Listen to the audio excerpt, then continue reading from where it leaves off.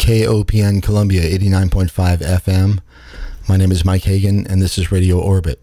I'll be back with you in just a few minutes.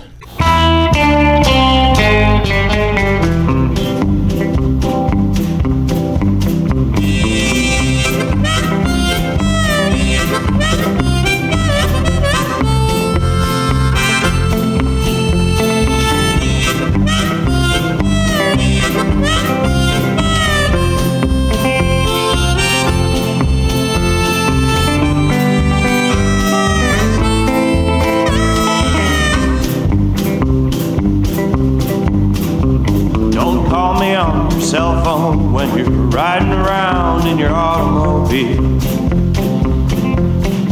Don't push that button to call me when you're operating a motor vehicle. I'm slung in a hammock, smiling ear to ear between the trees. Don't call me on your landline when you're sitting in your prison cell. Don't call me on your landline when you're working retail sales. Call me when you're snowblind in the coldest winter of your mind. I'm waiting for the day when the power goes out, and maybe then we'll find something to talk about. Hey.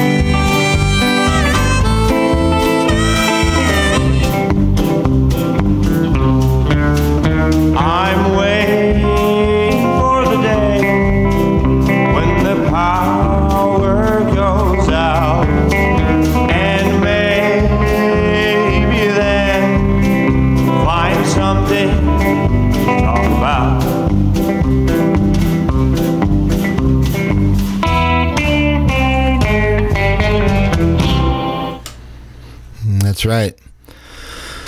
It's KOPN Columbia 89.5 FM.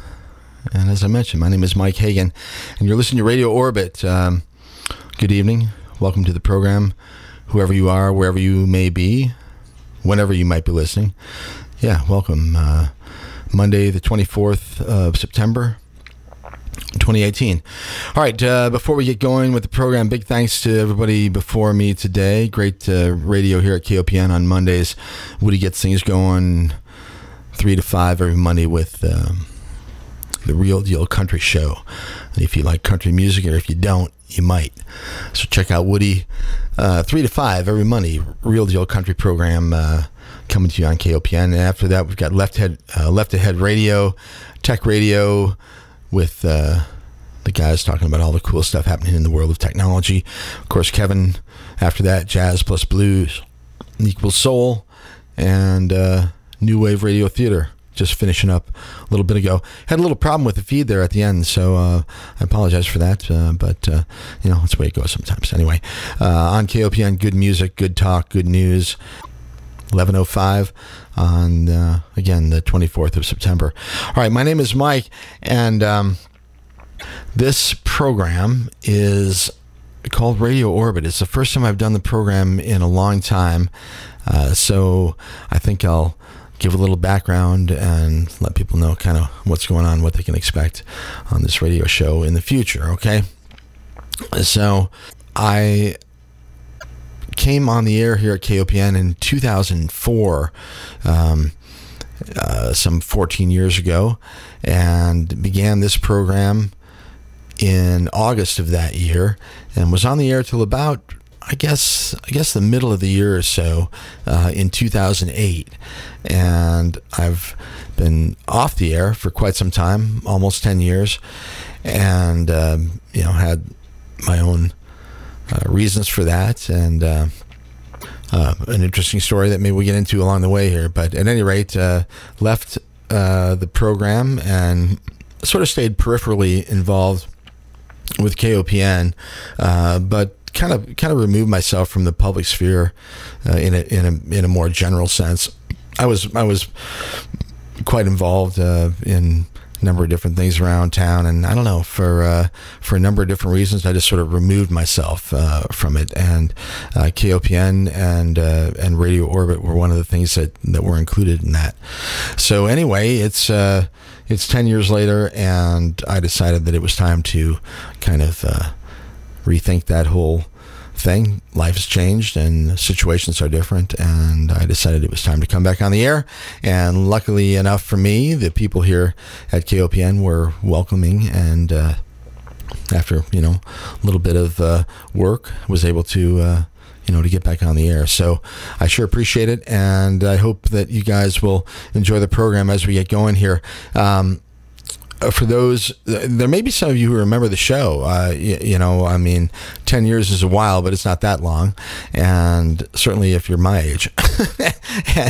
and so if you remember the program, it's going to be sort of a revamped version of what we were doing before. Certainly the world has changed, and I've changed, and, interests and all that sort of thing.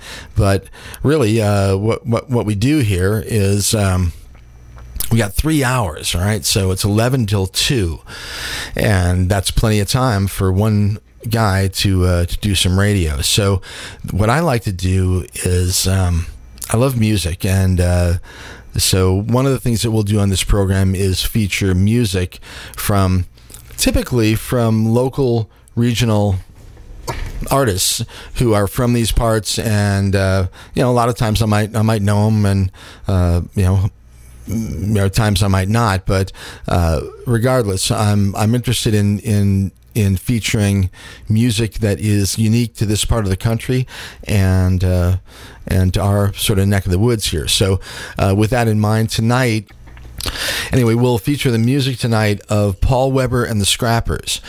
And like I said, we got 3 hours, so I'll be talking a lot because Paul and the Scrappers don't have that many songs. But we will sort of weave their music throughout the program tonight. The first one we heard there just a minute or so ago was called "Don't Call Me," and actually you can call me if you'd like to. I think later in the program we'll probably open the phone lines here. I don't have a guest for tonight. Typically I would do an interview, and down the road we'll do a lot of that. We'll actually do sort of long, in-depth interviews with people. But tonight, really don't have anything like that planned because it's sort of an introduction to, or a reintroduction, I guess, to the listeners out there to this program. So anyway, what we do here is we pick one musical artist every week, and we feature their music throughout the whole program. So you won't hear anybody tonight other than Paul Weber and the Scrappers. And if you like them, you're going to have a real fun time because we're going to talk about a lot of cool stuff in between. And if you don't like them, well, you just have to turn it off every 20 minutes or so for about 3 minutes, okay? But anyway, great stuff from local artists, Paul Weber and the Scrappers.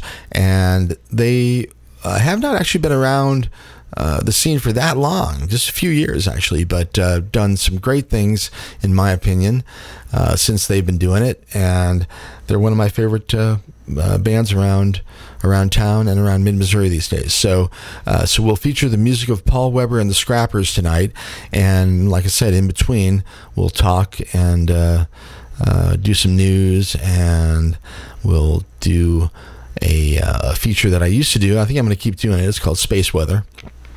So we'll talk a little bit about what's going on outside of the confines of this planet. and we'll do some technology talk, and we'll have a little memorial where we talk about some people that aren't any longer with us here, and then we'll open the phone lines and let people call, and we'll talk about whatever you guys want to talk about, and it'll be interesting to see who calls. The last program that I did I think it was like June the 19th of 2008. And when I started the program, it's funny when you do a talk show, because if you actually take phone calls, one of the most frightening things is to open the phone lines and have nobody call, because for obvious reasons, it's just nobody's listening, or they don't care enough to call.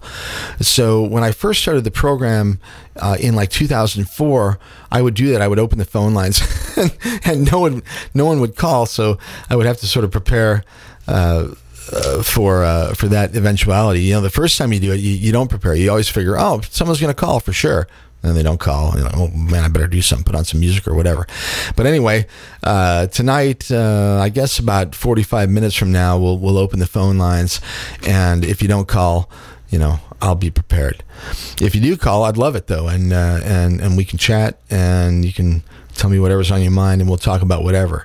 The number here, just in case you're gonna think about it later, is 573-443-8255. 573-443-8255. That'll get you on the program here later tonight. So just jot it down somewhere. I'm not quite ready yet, because I got a few things I want to say, but at any rate, later tonight we'll be able to talk, hopefully, with some of the listeners out there. All right. So anyway, at the end of the run there, when I finally left the air, going off in the middle of 2008, and the last program I did, I opened the phone lines, and lots of people called. So it shows that. If nothing else, you got to keep at things. Nothing comes quick, nothing comes easy, and if you want to do something, stick with it, because it might take a while before somebody gives you a call. All right, so that's basically what goes on here. Music, news, a lot of high-tech stuff. We're going to talk about emerging technology, artificial intelligence, robotics. A lot of computer-related stuff, man-machine interfacing type of things, transhumanism, psychedelic drugs, designer drugs, I guess. Some of the things that the scientists are coming up with now. Anyway, that's the sort of stuff that we're going to kind of focus on here, without being real strict about it. We'll talk about kind of whatever we want to talk about, but those are the things that I'm sort of interested in.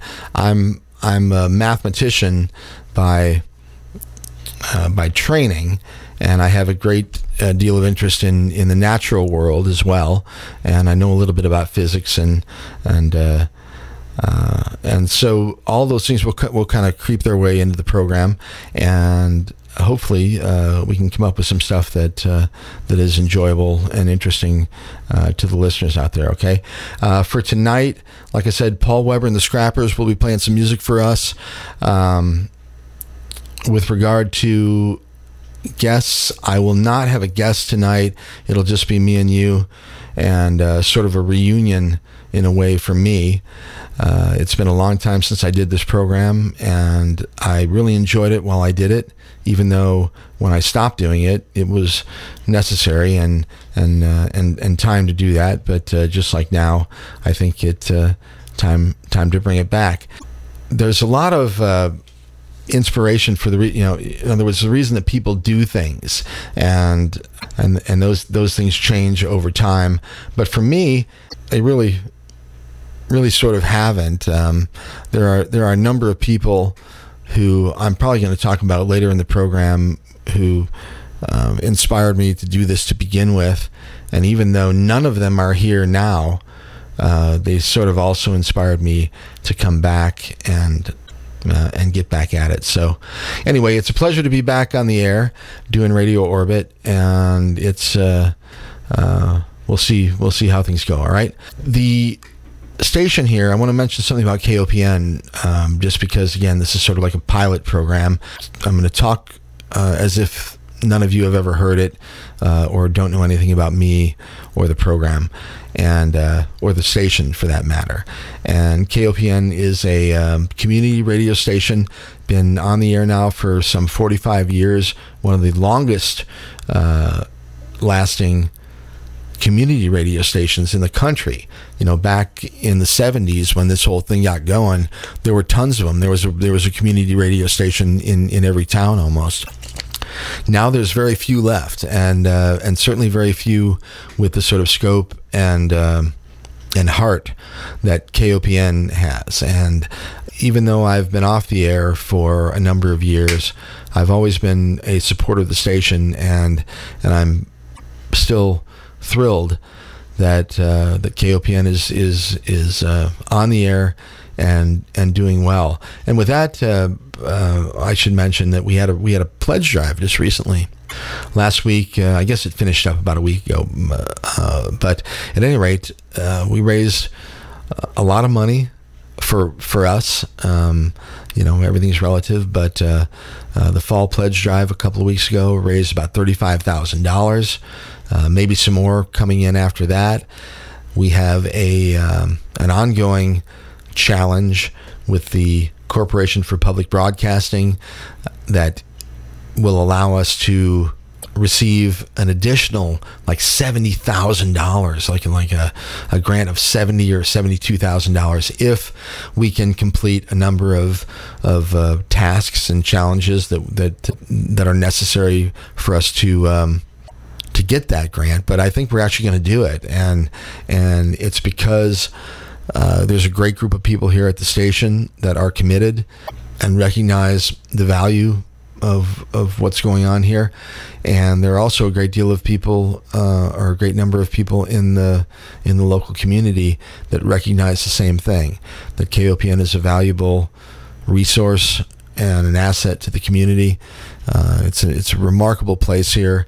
If you're not familiar with the station, you know, just great music, great talk, and national programming as well, international programming, all kinds of stuff, and all kinds of different things.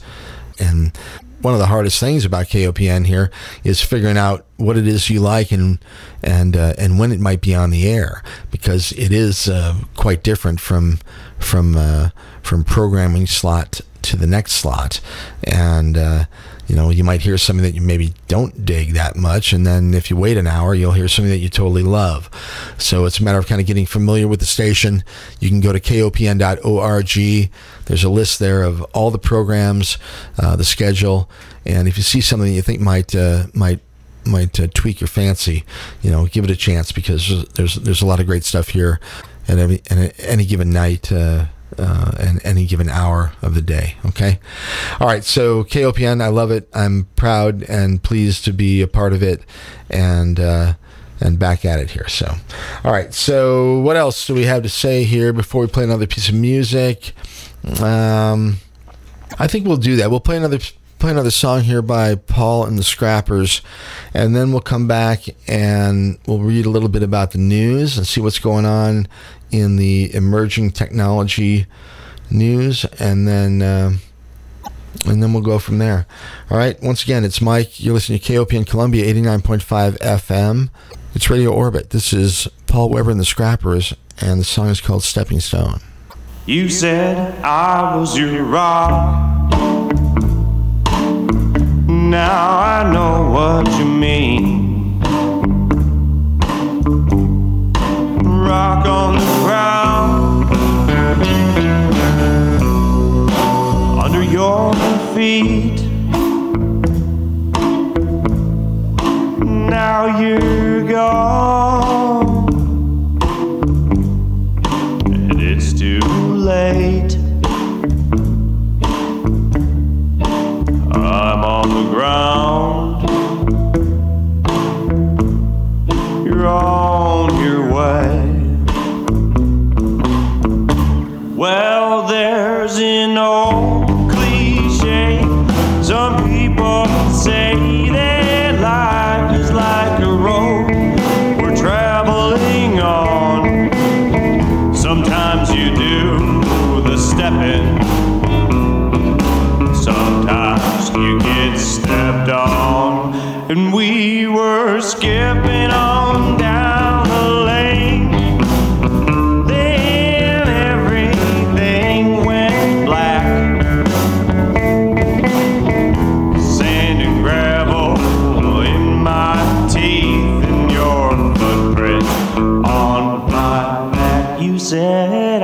was your rock.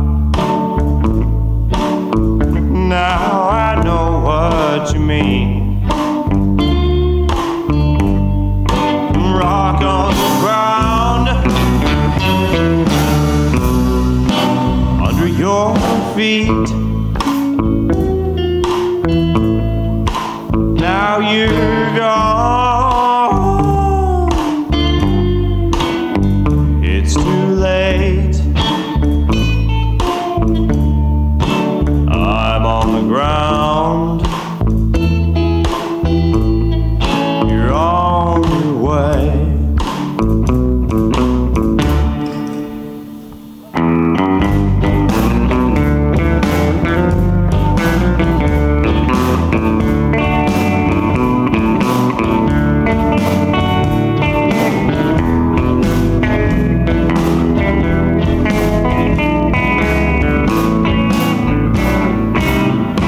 Well, 2 steps forward, 3 steps back. You stepped out and you never came back.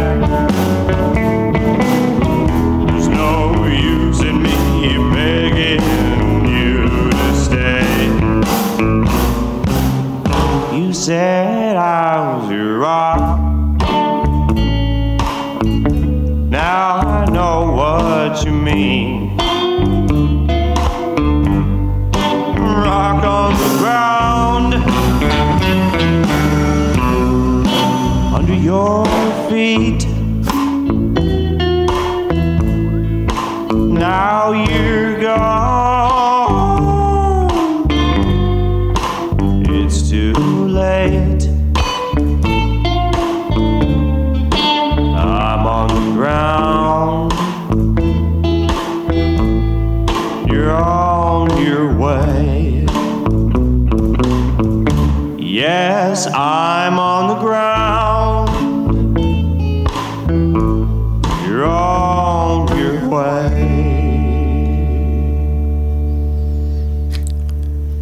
Oh, yeah. I'm on the ground. You're on your way. Paul Weber and the Scrappers.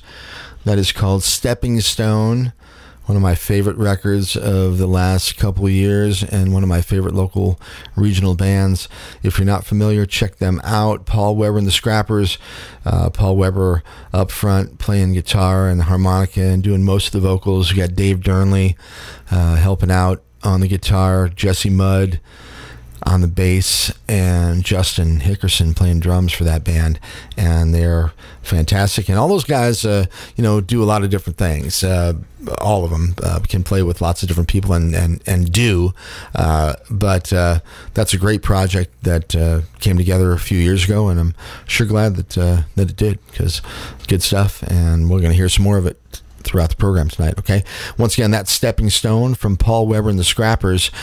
And we had a pledge drive, like I said last week, and a bunch of these guys donated shirts and CDs and koozies for beers and all kinds of stuff that were given to people who pledged to the station. So again, thanks for all that stuff. It does make a difference, and people actually do love to know that they are part of something like this, and also able to get something sort of special for it, something from a band member or a T-shirt or a CD or whatever. It's just something to commemorate the thing, and it's cool. So anyway, for all the guys and girls that donated stuff, and so that we could give those things to people that pledge to the station, we certainly appreciate that as well. Okay. Once again, it is about 11:25 on the 24th of September, 2018, and you're listening to Radio Orbit on KOPN Columbia. Let's talk a little bit about the news in the tech world. There's a cool story from Japan. They have a satellite that was launched to try to rendezvous with an asteroid, and they actually were successful doing this. So there's some pretty cool imagery up on the web, but here's a little bit about the story, okay? Japan's house company, JAXA, has made an historical pass by efficiently touchdown by making an efficient touchdown of 2 robotic explorers on the floor of an asteroid. The 2 small rovers, which had been dispatched from the Hayabusa 2 spacecraft on Friday, will move across the 1 kilometer wide house rock generally known as Ryugu. The asteroid's low gravity means that they'll have to hop throughout it, capturing temperatures and images along the floor. Now, I won't read any more about the story. You can go check it out online if you're interested in it. And as a side note, I will say that a lot of the stuff that I'm going to talk about, I'll feature up on the website. There are 2 different websites that you might want to just bookmark, but MikeHagan.com, that's my name. So MikeHagan.com, it's Hagan. And if you go there, you'll kind of see just sort of like a current page of what's going on the program, currently. The archives, though, will feature everything that's ever been done on the program. You can listen to all the old shows, or you can download them in MP3 version and share them with your friends or whatever. But anyway, all that stuff is up there on the website. So at MikeHagan.com. But I've also I started a forum that we might use for discussion and to share news and information and ideas and stuff up on Reddit. So if you go to Reddit, just search for Radio Orbit, RADIORBIT. There's only one O in that. Treat it like one word, okay? Radio Orbit with the O in the middle. At any rate, go to Reddit and search for Radio Orbit, and you can find the forum there. And that's where I'll post a lot of these stories that I'll be talking about on the air, okay?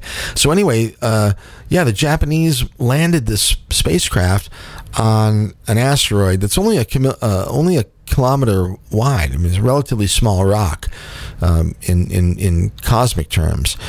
And not only did they were they able to land a vehicle on it, they were able to launch a couple of little rovers, little drone things that are sort of surveying the asteroid and are hopefully going to send back some interesting data and information about it. Now, I mentioned earlier in the program that I'm a physics guy, and for me, it's pretty remarkable that these guys can actually do what they did. You have to remember that even though it doesn't really feel like it, the Earth is moving very quickly through space, and it's spinning, and at the same time as it's spinning, it's also moving with the rest of the solar system through the local galactic region, but everything is moving and everything is spinning. And that also goes for this asteroid, this little 1 kilometer wide asteroid that these guys were trying to and did accomplish to actually land a vehicle on. But everything's moving really fast and spinning. So in order to calculate how to get your vehicle from here to there is a pretty complicated piece of mathematics. And on paper, it's complicated, but to actually do it, I mean, it's way more complicated. I mean, the mathematics on paper is one thing, and that's that's hard enough to do. But to actually do it in the physical is a pretty damn remarkable stunt. So definitely going to give a shout out and a bow to the Japanese men and women that were able to pull this off, and I'm looking forward to seeing what comes from it. For me, the data that comes from the mission will probably not mean that much. I mean, unless it's a really remarkable asteroid, which I doubt. I mean, it's really just made up of the stuff that everything else is made up of, and just essentially a big rock flying around in the local neighborhood. But to be able to put some hardware on it, to me, that's the accomplishment, and I think that's pretty cool. Imagine taking a rifle or something like that, or a bow and arrow, or a sling, or any kind of thing that you might throw, a baseball, and then try to make contact with another object. And in this case, you've got a small object that has to intersect with a larger object, but neither one of them are that big in a larger sense. I mean, the robotic craft is very small. I mean, you could fit it in this studio, and the little drone guys that are flying around that asteroid now, I'm sure, are much smaller than that. And the asteroid itself is only 1 kilometer wide, or, I mean, certainly not round, but anyway, so, just a couple city blocks, it's not that big, and it's moving at really high speeds, right? So like, between 20 and maybe 50,000 miles an hour, and the Earth is spinning, fast and moving. I won't dare to guess, even though I've probably read it at some point, how fast the Earth is actually moving through the local environment. But the point is, they're both moving real fast, and for us to be able to figure out the mathematics first of all, and then actually do that in the physical, wow, impressive and cool. So yeah, the Hayabusa 2 satellite and their drones that were accompanying the launch, incredible, and good work. And then maybe we'll find something else interesting from that asteroid. But if nothing else, certainly shows that we're able to make that sort of a rendezvous. Really cool. All right. Okay. What's next here on my list? Google's forced sign-in to Chrome raises privacy red flags. I'll read the first couple paragraphs here, but I'm sure you'll get a load of what's happening here. Chrome users are now automatically signed into the browser if they're signed into any other Google service, such as Gmail. So, an update to Google's Chrome sign-in mechanism could clear a path to compromising the privacy of users' browser data, according to a researcher that stumbled across the change.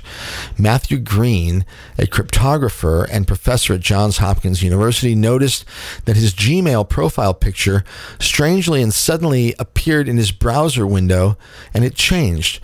That's generally a sign that a user is logged in. However, he hadn't actually signed in, which for him threw up a red flag, and this led him to parse out the latest update of Chrome, which is Chrome 69, and he discovered a change that going forward, and I quote, every time you log into a Google property, for example, Gmail, and there's a bunch of other ones that you're not aware of, and me too, I'm sure, Chrome will automatically sign the browser into your Google account for you. Now, that may or may not seem like a big deal, but if you know some of the underlying stuff of what Google is doing, I mean, it might be at least a little bit disconcerting. The software is designed essentially to track everything that you do while you're logged in, and in fact, the Tech Radio guys who do a program at 6 o'clock on Mondays, so they were on the air about 5 hours ago. But anyway, those guys have talked at length over the course of many years about the collection of private information and the stuff that is happening online, whether you think it is or not, whether you know it is or not, it actually is. And Google is one of the the poster child for gathering data on you. It's interesting, the word Google. Okay, so Googen in German means to look, and I'm sure that's why the name Google was chosen originally, because Goog, G-O-O-G, if you say that auf Deutsch, if you say that in German, Goog, du guck das, it means look at that, or look at this. So Google is a German-based word, and that's sort of interesting. But anyway, they use the word on their users just like the users use their service. So Google is used by people to look for stuff, and it's very effective. Google is remarkably effective. I have tried to wean myself off of Google and use other search engines, but they're not as good. I hate to say it, but it's just true. They're just not as good. And in fact, they're not nearly as good. I mean, if I found something that was even close, I would probably be able to migrate my research and stuff over there, but I can't do it because that's where it's at. And I think that the arguments against Google with regard to information and the way that they sort things, I agree that they definitely have their algorithm that only allows certain stuff on the front page. But if you have the audacity to dig a little bit deeper, it's there. I really don't think that they scrub. I really don't think they scrub stuff. They just have an algorithm that rates things and decides what's going to be on the top 20 or the top 100 that you look for. Now, your ability to design your searches and the parameters for your searches is just as big a deal. That's a skill as well. So you have to be able to ask the right question, and you have to know what you're looking for specifically. And I think that if you can do that, you're going to get good results with Google. The problem is that they're logging every single search that you do. And it turns out that even if you don't have Gmail or a Google account, that they log things by IP address and things like this. It's a pretty interesting and sort of scary state of affairs, because we all live now in this sort of panopticon where it's hard to know if you're being listened to or if you're not, or if you're being filmed or if you're not. If you just walk around the streets, just day to day, your afternoon stroll, or just going to work or coming home from lunch or whatever, the number of cameras that are filming you would probably frighten you to death if you actually knew. I mean, we don't think about it, but they're everywhere. Every gas station, every bank, and they're on every corner. And there are many more that would seem maybe less obvious, but there's a whole lot of recording going on, and I think that more and more we're starting to become aware of it, and it actually affects your behavior.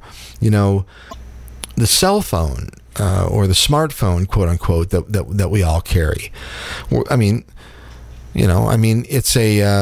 It's a great invention and a real handy device and a great tool, actually. If you use it the right way, it's a tool. You can access the World Wide Web, and you can find information, and you can do stuff that it used to be very difficult to do if you were somewhere outside of your home or a library or away from established civilization or something like that.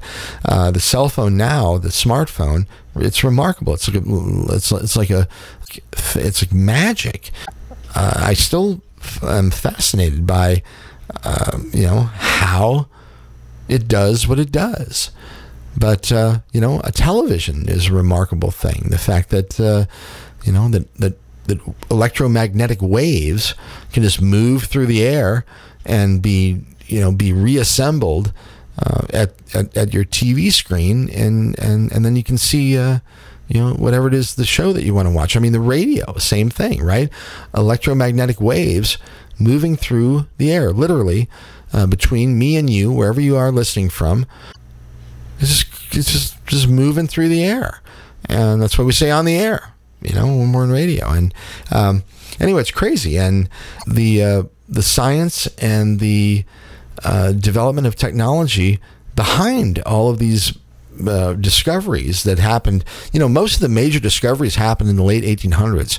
Between 1850 and 1910, I mean, everything happened And since then, it's really just been a development of the things that were discovered then. I'm generalizing to a certain extent. I mean, we obviously have the technological development of history, which means fire and the wheel and language and the ability to actually communicate ideas to one another. But as far as technological advancement goes, man, a lot of that stuff happened in the second half of the 19th century and then into the early part of the 20th century.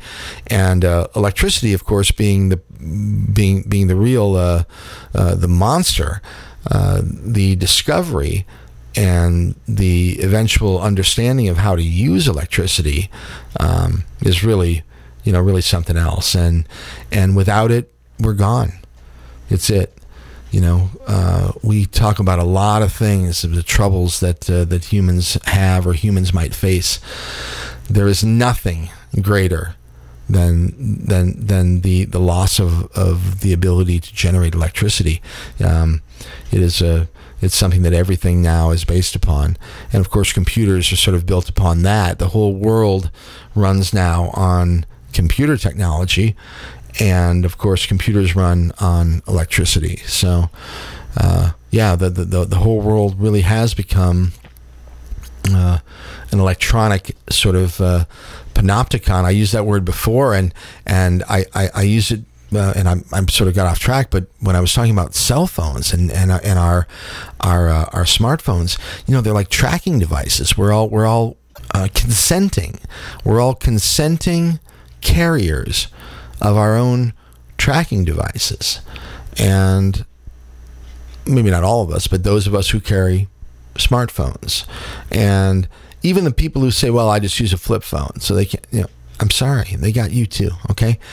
If you're involved in the technological world, Google and the NSA and anybody else who has the tech, if they choose to, they can find out what you're doing and what you've done, and probably predict pretty well what you're gonna do. It's a strange thing. The word panopticon comes from an old story. I believe it had to do with a prison scenario, and the idea was, how do you control a prison population when you don't have nearly as many guards as you might need, and it's a more difficult situation to kind of keep people under wraps. And I forget the guy who kind of came up with the idea, but the idea was to put cameras everywhere, just put cameras everywhere. And even though the prisoners, they couldn't, they knew there were cameras everywhere, but they didn't know if they were being filmed or not, right? So, but even the thought, even the idea that you were being filmed, that you were being watched, changed the behavior, right? So if everybody knows that there's a chance that they're being watched, not that they're being watched, but that there's a chance that they're being watched or being filmed or being listened to, it'll change their behavior. And it was actually quite effective in the prison sense, because obviously prisoners are going to be penalized, and probably, that's probably a real nice way to put it. They're going to have negative consequences if they do something bad, and if they think that they're and let's not even use the word bad, if they do something against the rules, and if they do so and they think that there's a chance that they're being filmed or being watched, there's a much greater chance that they're not going to do it.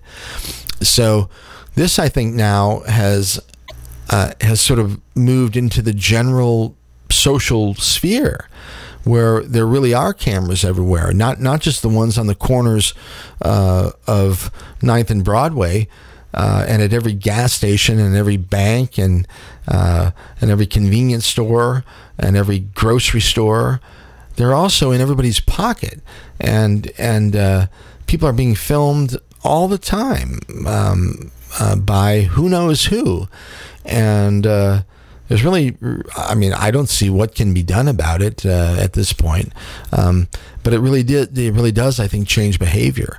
I think people act differently when they think or they know that they are being filmed, or that they could be being filmed, or that they could be being listened to. These, the smartphones that we carry, there's been all kinds of stories. If you look into the news, and again, you'll have to dig a little bit, but you'll find out that many of these devices are essentially on all the time, even when you turn them off, and they're transmitting location information, sometimes video information, sometimes audio information. In other words, you don't know if the camera's on, you don't know if the microphone's on. I mean, maybe it is, maybe it isn't. Everybody is downloading apps like crazy.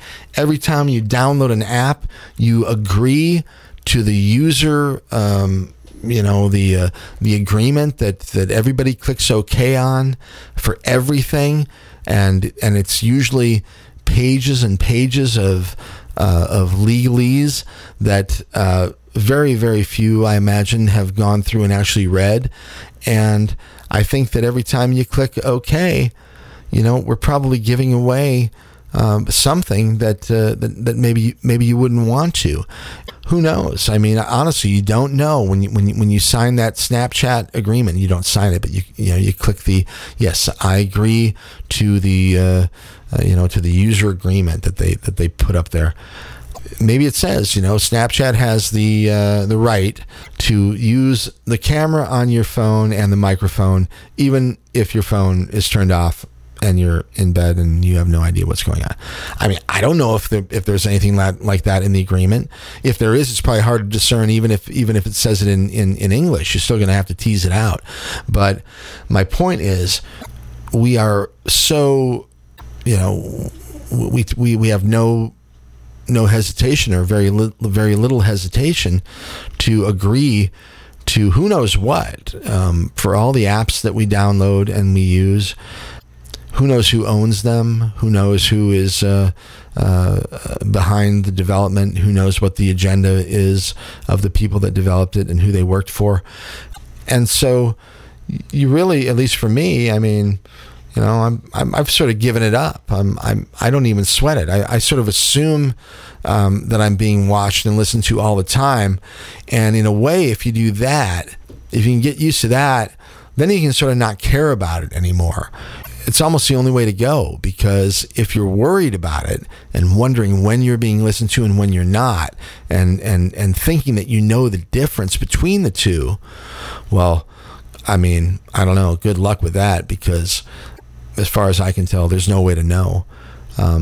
So I just, I figure the best way is just to just not even sweat it. And I figure even if I am on the wrong side of the road, here and there, that's the way it goes. And maybe the people that are listening will learn something, or maybe they got bigger fish to fry or something like that. So anyway, we are definitely living in the age of digital surveillance, and there's really no way around it. If you want to leave and go live in the woods, I guess that's about the only way. But even then, don't tell anyone, because they'll tell someone, and then we'll know where you are. And eventually the Panopticon will find you. All right. We got about 5 or 7 minutes or so before the beginning of the hour, for the top of the hour. And so let's go back. And I didn't mean to dwell so long on Google and the privacy issues, but I guess I did. So here's another one here that I thought was kind of interesting. I'm in manufacturing. I've worked in factories for most of my adult life. And I have slowly seen machines take the place of humans. And I'm certain that this is a trend that is going to increase and become more relevant. So I'm looking at a story here from the CBC up in Canada. And let me read a little bit to you here. All right. More than half of all workplace tasks will be carried out by machines by 2025, organizers of the Davos Economic Forum said in a report released Monday, highlighting the speed with which the labor market will change in the coming years. The World Economic Forum estimates that machines will be responsible for 52% of the division of labor as share of hours within 7 years and jump from just 29% today. By 2022, the report says roughly 75 million jobs worldwide will be lost. But that could be more than the offset. Okay, so anyway, so it's a huge thing, the advent of robotics and artificial intelligence in the workplace, in manufacturing in particular. As someone who's been in it for a long time, I get it sort of, because I'm a quality control guy. And my job, when I'm not here at the radio station, is to make sure that the stuff that my factory produces is the same as what they say they produce. So that's the job of all manufacturing, is you want to actually do what you say you do. But, machines don't work perfectly, and people don't work perfectly, and no design is perfect, and nothing on this world is perfect. So things go wrong sometimes, and you have mistakes are made, and things break, and machines go out of calibration, and lots of things can happen that will ruin or at least muddy up the manufacturing process. So anyway, I've been in this business for a long time, and the human factor is a huge deal, because most of the machines that we run require human beings to operate them, even if it's just push a button to make a part, or if it's more complicated than that. And whether it's something that you agree with or disagree with, the owners and operators of manufacturing plants and factories and operations around the world, ever since manufacturing began, have wanted to minimize the number of people that have to work for them and maximize the amount of stuff that is done automatically without the intervention of humans. And there are a lot of reasons for that. And the first one is that machines don't have bad days. They're not fickle.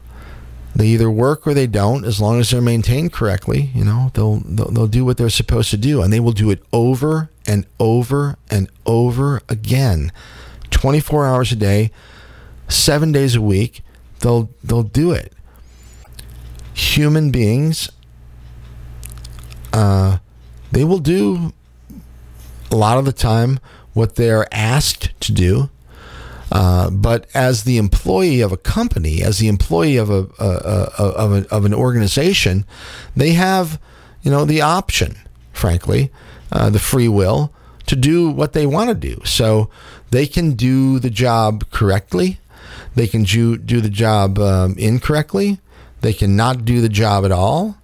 They can purposely do the job wrong. I've actually worked with people like this that actually, on purpose, because they got sour grapes about something. They actually, ruin things on purpose.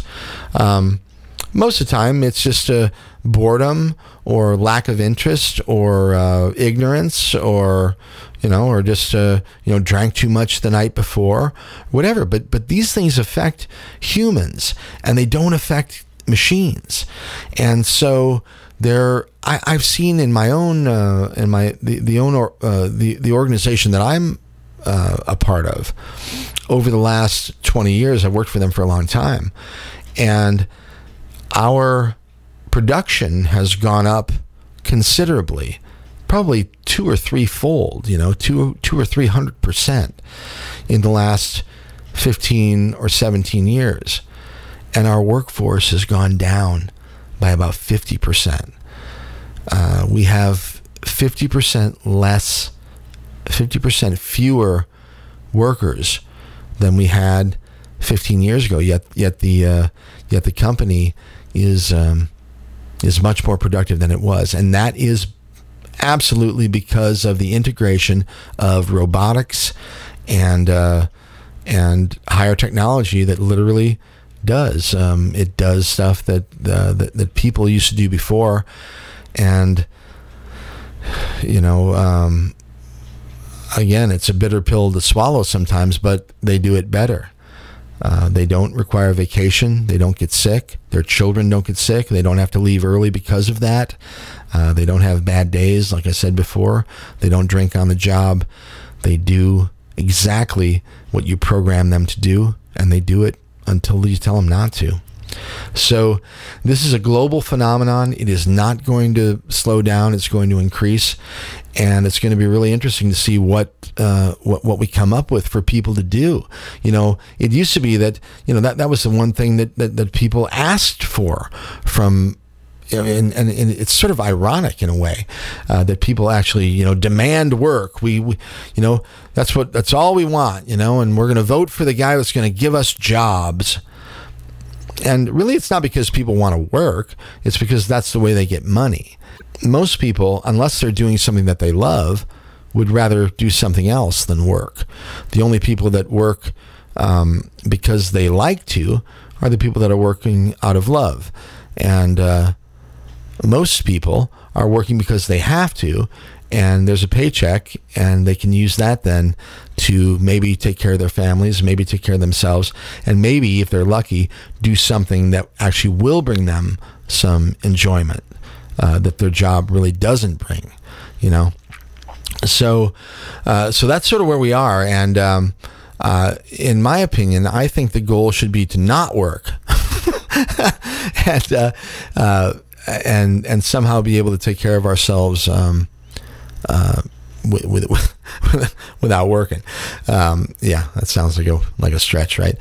Okay, let's play one from Paul Weber and the Scrappers. It's the top of the hour, straight up midnight on now the 25th of September. You're listening to KOPN Columbia, 89.5 FM. My name is Mike Hagan.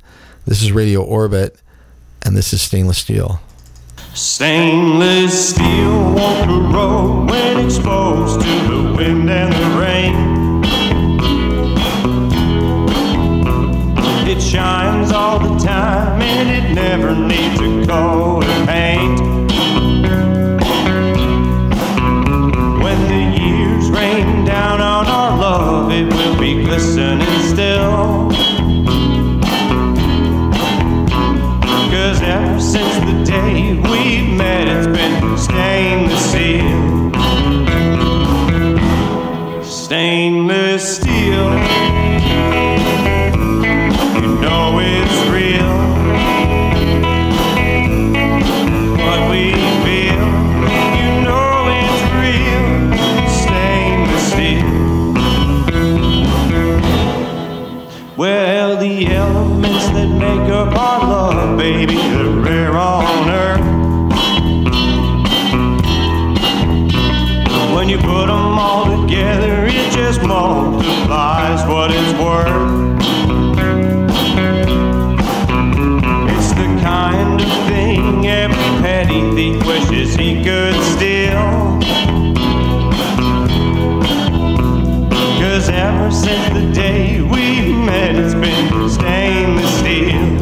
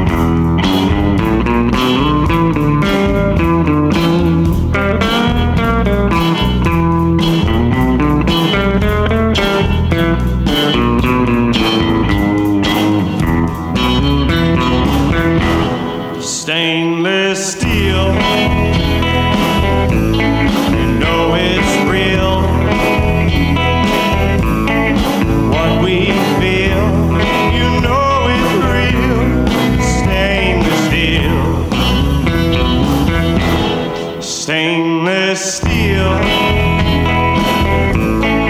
Know it's real. What we feel, you know it's real. Stainless steel. Yeah, that's right. Stainless steel. You know it's real. It's coming to you right now live on KOPN Columbia 89.5 FM. My name is Mike Hagan. This is Radio Orbit. It's just a few minutes after midnight on the 25th now of September, 2018. Big shout out to my buddy Johnny out there in Denver. And I hope to come out and visit you real soon, my friend. Hopefully October. Me and Hoff are going to come out there and see you. And hi to your friend there as well. Also, I'd like to say hi to a couple other people online that are listening. It looks like I got some friends and family out in Colorado, Columbia, Missouri here, up in Chicago, down in Texas, a couple people over there in Germany. Shout out to my buddy John in Australia.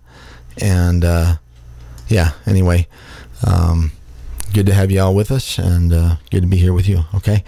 Paul Weber and the Scrappers, okay, great record. I hope they have something new coming out soon. I think they're going to be doing some more recording, maybe not this year, but hopefully, in the next year or so. I will actually, I said I was going to open the phone lines after midnight, and it is after midnight, so I'm going to do that. The number is 573-443-8255 if you want to call and talk. And, I also had a bunch of other stuff that I was going to talk about. Before I came on the air tonight, I was a little bit nervous and had a little bit of reluctance, because I was like, oh my God, am I going to be able to do radio for 3 hours again like I used to do and just talk and stuff? And so I had all this stuff, and I thought, hopefully I can do it. And it turns out I've got a bunch of stuff that I was supposed to do in the first hour that I had planned to do between 11 and 12 that I didn't do. So I guess I'm not going to have a problem filling the time here. So anyway, if you want to call, I'd love to talk with you. And in fact, if there are any scrappers out there, or Paul, I'd love to have you guys call in and say hi and let me know what's going on with the band, and if you've got anything coming up for us in the future.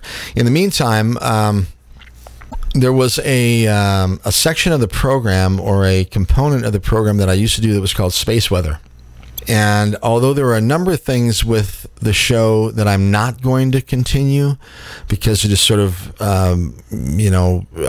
don't work anymore or are no longer relevant, something like that, Space Weather, I think, still is. And so I'm going to do that tonight, and I'll do that right now. So the reason that I would like to do Space Weather is because I like to remind people that we live in a much larger system than we normally kind of pay attention to or are sort of aware of on our day-to-day basis. We get up, we do what we do, we go to work, we don't go to work, whatever we do, we do it right here on Earth. And because of the nature of social media now, and the absolute rush of information from all angles, it's just a constant stream of information, whether you like it or not. You're getting it from all over the place. And I don't know, for the individual, to me, it's just like almost overwhelming. And one of the things that I use to sort of ground myself is to remember that we are in a much larger system than we think about on the day-to-day.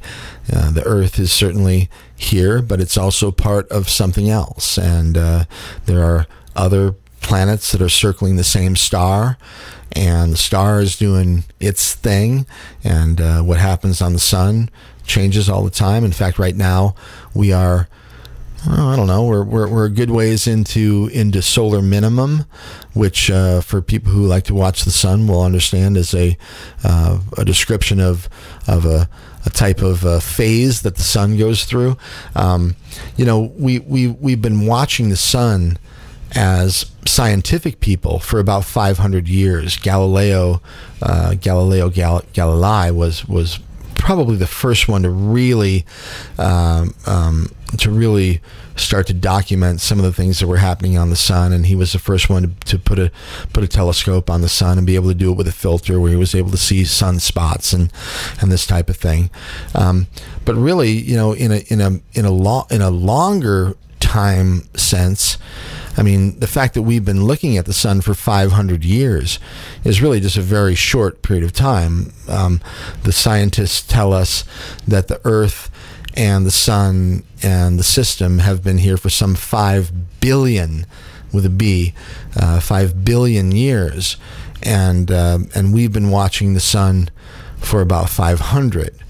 So certainly, I understand that there are some things that we have learned, and we can sort of count on. This 11-year solar cycle is a pretty interesting one, but I also know that there are larger cycles that we are not familiar with, just because we haven't been watching for long enough. If there's a cycle that involves every 10,000 years, well, you got to watch it for 20,000 years before you can even recognize, that it's a cycle. So as much as we know about our star and our local environment here, we really haven't been studying it, with any kind of real understanding for very long. And so, to me, it's still interesting that we're just on this rock. We're on this ball that is just spinning around in space, and it is spinning around another big ball, and that ball just happens to have the right chemistry to send out a whole bunch of appropriate energy that allows us to look at that ball. The conditions for life on this planet, remarkable. And although the scientists will tell you, it's not that remarkable, it's just something that's probably happening in lots of other places around the universe. Well, the truth is, this is the only place we've ever seen it, and I'm still fascinated by that. It's a miracle one way or the other.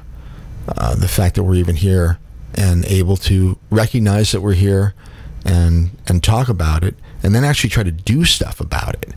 There are plenty of other living creatures. We got plenty of other organisms that are alive, but they're not doing what we're doing. They didn't build Manhattan, and they didn't write Milton. So there is something special about the human, and whether it's good, bad, or ugly, I guess we can't say. We're not responsible for the fact that we're here. Sometimes I get a feeling, especially over the last, actually many of the years that I've been off the air, there's a general tendency among humans to blame humans for everything that's going on. It's like, and it's really ironic. It's like, you got a bunch of human beings running around saying how bad all the human beings are, and that we're just ruining everything, basically, right? Just the freaking humans are just ruining everything. But of course, the humans are the ones that are saying this. It's just completely, just strange and ironic to me. And I would like to remind the humans that we had nothing to do with the fact that we are here. We have nothing to do with our own genetic makeup. We have nothing to do with the way that we're designed. We did not design ourselves. Human beings came into a scene that was going on long before we got here. According to all the humans that say they know, right? In other words, all the evolutionary biologists, all the geologists, all the anthropologists, everybody who's supposed to be so smart, they say that this thing was happening long before we got here, for billions of years. Yet somehow the same people say we're responsible for everything. It's all our fault, And to me, that's just sort of shit for brain thinking. We aren't responsible for it. We're doing the best we can in a situation that we had nothing to do with. And we also have nothing to do with our own cognitive abilities.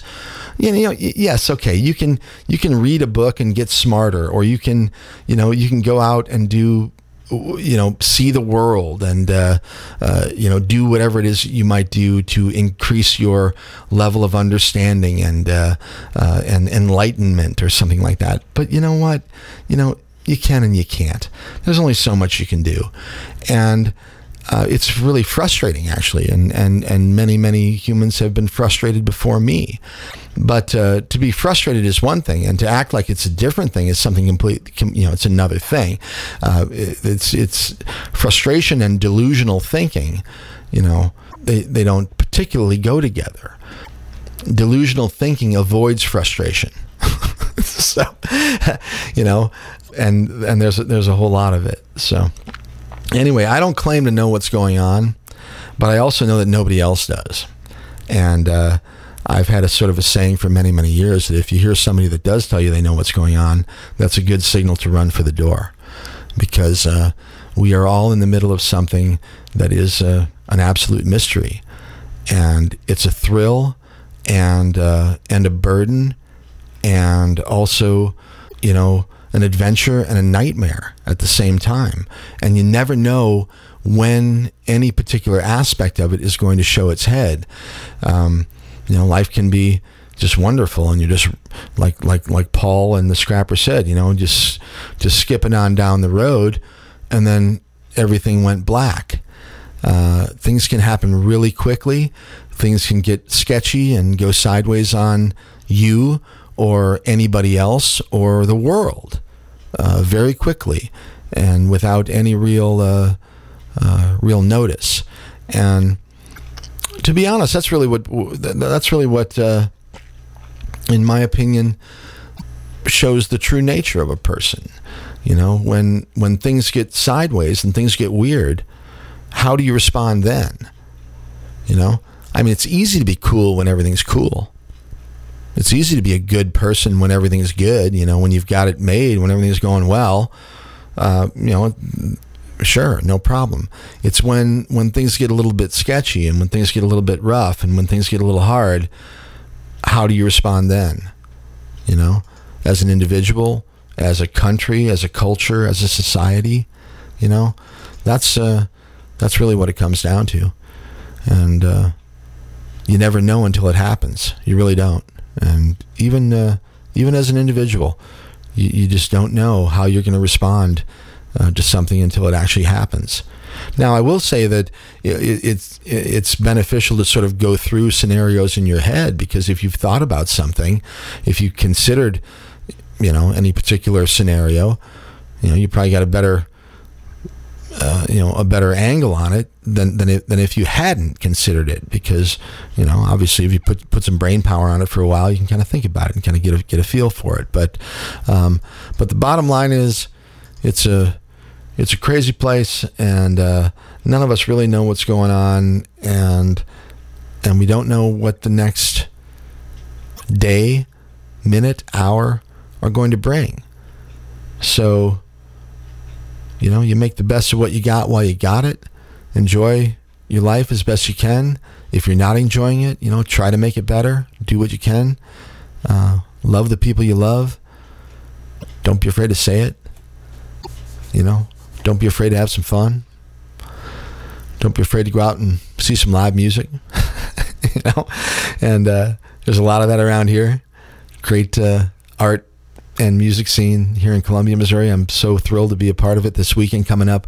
We got the Roots and Blues Festival coming up, and for the first time in many years, I'm gonna actually go to the Roots and Blues Festival, and lots of great acts that'll be performing there next Friday, Saturday, and Sunday. But even when that's not going on, there's a lot of wonderful stuff happening around Columbia here. We're so fortunate to live in a community that has so much going on, really in many different areas of endeavor. You've got an incredible education scene here, not just Mizzou. You got Stevens, you got Columbia College. The public school system here is actually quite good, and this is coming from a person who can't stand public education. And I'm absolutely appalled by what's happened nationally in the last 25 years. You know, there's a book. If you haven't listened to me talk on the radio in the past, you'll find out that I just sort of ramble and take a lot of side trips and stuff. But there was a book written many years ago that was called The Deliberate Dumbing Down of America. And it was written by a woman named Charlotte Iserbyt Thompson. And she was the former director of education for the United States government in the late 80s, early 90s, I think. But anyway, the book, The Deliberate Dumbing Down of America is, I mean, it's a seminal book. And if you're somebody who has children or are a teacher or an educator of any sort, you should be aware of that book, because it documents straight away. And by document, I mean documents. You know, it's not hearsay. It's actually documented. You know, the actual slow slide of legislation that really destroyed public education, and with an intention, with an agenda to lower the average intelligence. And of course, if you think about it, those in power love lower intelligence among the population. The dumber the population, the better off you are, because you can pull off whatever it is that you might want to pull off. And you know, I think that no matter where you live, you have a sense that, well, our government is different. You know, our guys and girls are different. You know, the stuff you hear about the Russians, and the stuff you hear about the Germans, and the stuff you hear about the Swedes, and the stuff you hear about the Argentinians, you know, that goes on in those countries, you know, but it doesn't go on here. Well, the truth is, we're all subject to propaganda, all of us, in all of our locations, no matter who we are. I can guarantee you that the local establishment is, you know, they're putting out information that isn't particularly accurate, and they're doing it for their own benefit. And unfortunately, this is just part of the deal. And you can wish all you like for honesty in journalism and all this, but man, that train left the station. It's over. And frankly, it's very difficult to discern what's going on, what the truth is, if it's outside of the sphere of your own personal experience. In other words, if something happened to you, you know, you were in the room, that's the first and most relevant set of data. You know it happened to you. The next best set of data is information that comes from those who are very close to you. People who are your best friends, your closest family, whatever. People who you actually trust and you love, and you know that they're going to do their best to tell you the truth. You have no reason to think that they would lie to you. And so the further away information gets from your circle, right? First and primary is your personal experience, and then the experience of those who you are close to. And then after that, it starts to get real loose real quick. And it becomes very difficult to know what's going on in an age where audio technology is extremely advanced, and you can make stuff sound like somebody said something when they didn't say it. I'm a radio guy, and I'm a decent audio engineer, and I have access to some relatively simple software here at the radio station, and that other people have access to, and with just a little bit of gumption and and some ambition, I can take audio from people that I've spoken to. Let's say I did an interview with somebody, right? Or let's say somebody called on the telephone right now.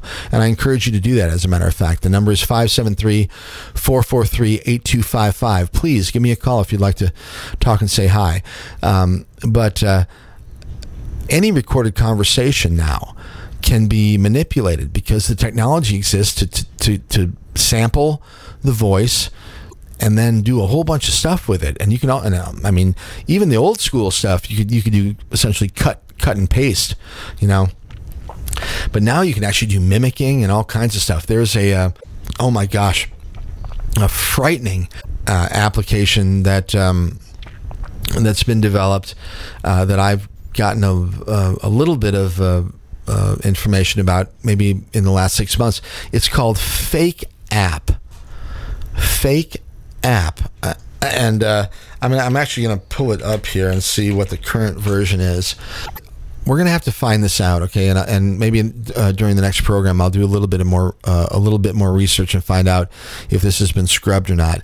But Fake App was a mobile app that was a digital app that was used to modify both still images and video. And so you could take a video of anything. Let's say, you took a clip from a movie that you like. And with this application, you could superimpose your face or the face of somebody else that you had maybe some images of, and then those images would be incorporated into a new video that would look just like the old video, except the faces on the people in the video look you and your friend or whatever, okay? And now this is not like old time when you can just sort of like, cut the face out and just sort of paste it on. I mean, it's totally legit, and you cannot tell the difference. It's extremely realistic. And even though I just did a real brief search here, I would think that it would come up right away. Anyway, the thing was called, the one that I was familiar with was called Fake App. That was it, Fake App. And yeah, you could actually, you could take moving or still images and literally make it look like it was somebody else. And that's not the first time I've seen something like that, in the last 10, 15 years, but it's the most effective one. I've never seen anything like this. It was really, really good. So my point is that information that comes from outside of your sphere, outside of your own experience, outside of your own friends and family, you got to really take it with a grain of salt, because it's very likely, or just as likely as not, that it's not true. In fact, it could be completely manufactured. And it's being done. I mean, you can go out and see evidence of it all the time. So I don't know what really, I'm not sure I have an answer for it, but I guess what I think my response to that is that you have to live close to home. If you concentrate your concern in the area that you live, your local community, and it's one of the reasons why I do community radio, because this is where it's at. This is where my experience is. I don't know what's going on in Washington. I hear all kinds of things. I don't believe any of them. I have no way of knowing, and I'm not going to waste time concerning myself with them. What I'm going to do is concern myself with the stuff that I do know that's going on, and that's the stuff in my own circle here, my own tribe, here in Columbia, Missouri, and Boone County. If something goes on around here, I know it. I've either seen it, or I can be very comfortable that somebody very close to me that I can trust has seen it, and then I'll give it a much more higher level of legitimacy, of credence, because it's too easy, to just either make something up, or to say something, or to manufacture something that just isn't true. And I think that the solution is to bring it back home. Take care of the things that are happening around you, in your circle, with your friends, with your tribe and make that good. Make that right. Keep that safe. Keep that secure, comfortable, happy, and, and we'll be better off. All right. Okay, it's about the bottom of the hour, so we're going to play another one here from my buddies Paul Weber and the Scrappers, I should say. And up until now, I've played the first three in a row. So we're going to jump to the seventh track of this record, because it is about our neck of the woods and our tribe. So this is a song about the Midwest. It's Mike Hagan and KOPN Columbia, Radio Orbit. Be back in a few minutes. 1, 2, 3.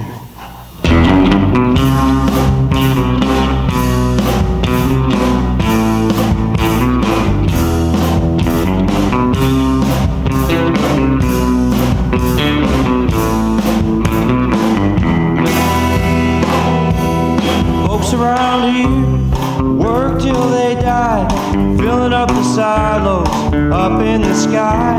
It's been that way since it began, trying to make a living on the land. Tired old drums, tired old dogs, musty old trailers, firewood logs. A good way to live, a hard way to go. Country shrinks, the cities grow. People fly over, people look down, the big green fields and the little gray towns. Going to work, going to church, doing what we know, what it's worth. People fly over, people look down, the big green fields and the little gray towns.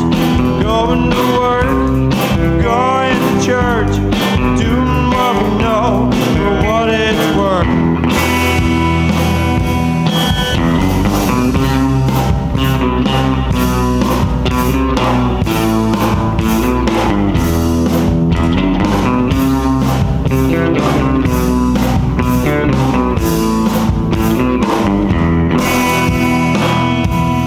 Little towns where life moves slow, people come, but mostly go. Kids they leave, grandmas don't, say they'll visit, but they won't. Land goes up, people sell farms, up go the houses, down go the barns. Clear the trees, pave up the roads, brand new cars, mortgage loans. People fly over, people look down at the big green fields and the little gray towns. Going to work, going to church, doing what we know, what it's worth.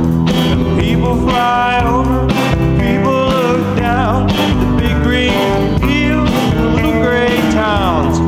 Going to work, going to church, doing what we know, what it's worth.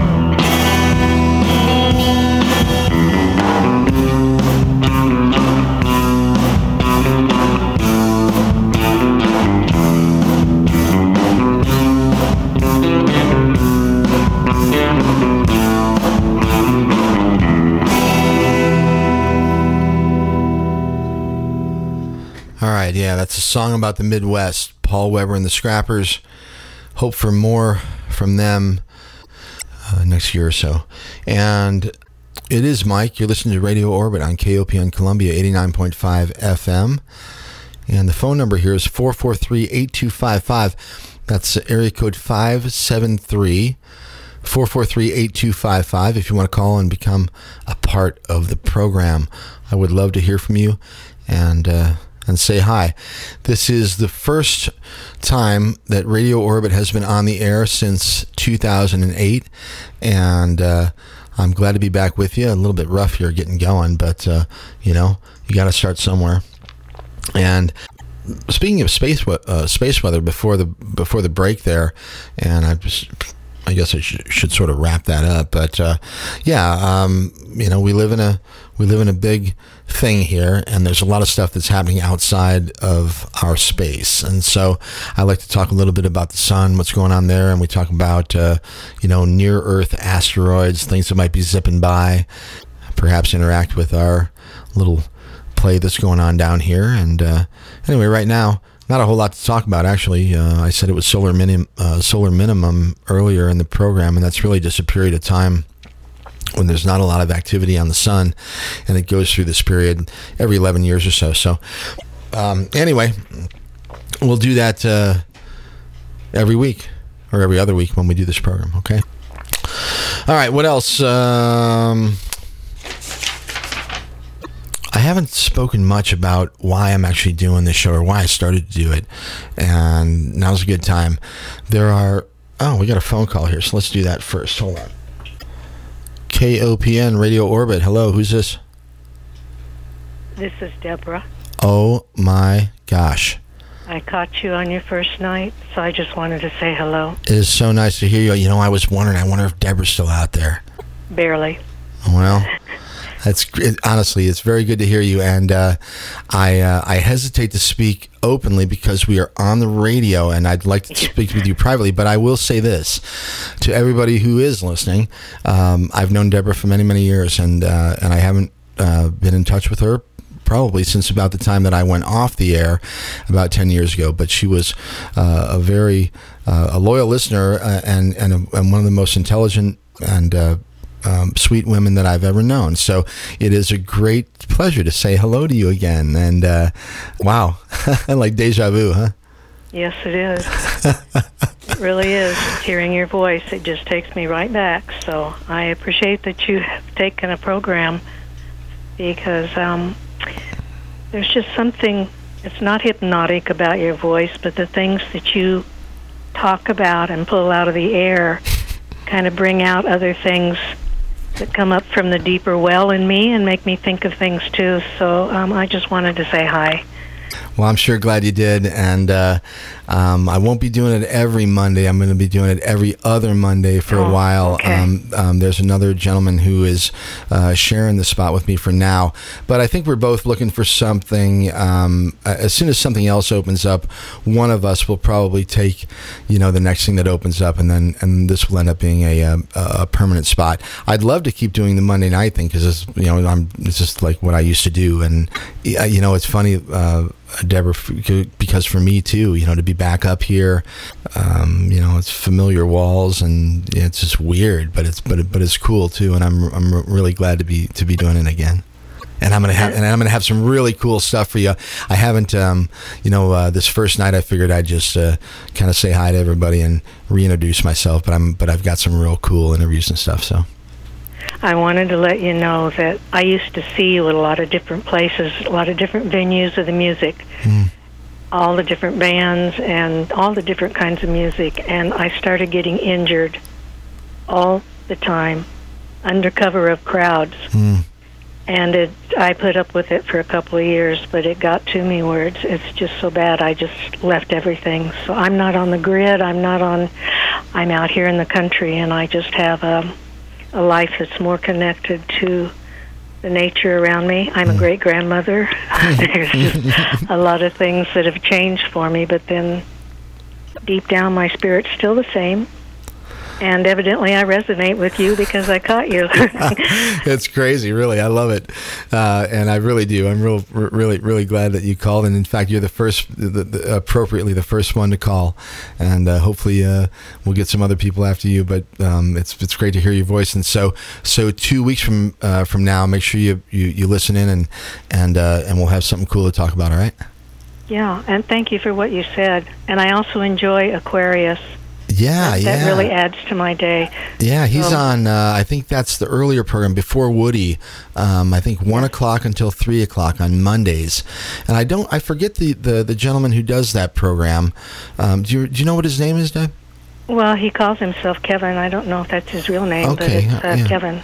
All right, so that 1 o'clock until 3 on Mondays, Kevin doing Aquarius. So, all right, Deborah, it's great to talk to you, and I hope to talk to you again in a couple weeks. All right. All right. Take care of yourself. Bye. Wow, that was really awesome. And it's hard for me to put words onto that. That's really a remarkable thing that Deborah was listening and that called. So, okay, once again, the number 573-443-8255. Love to say hello and get you involved in the program.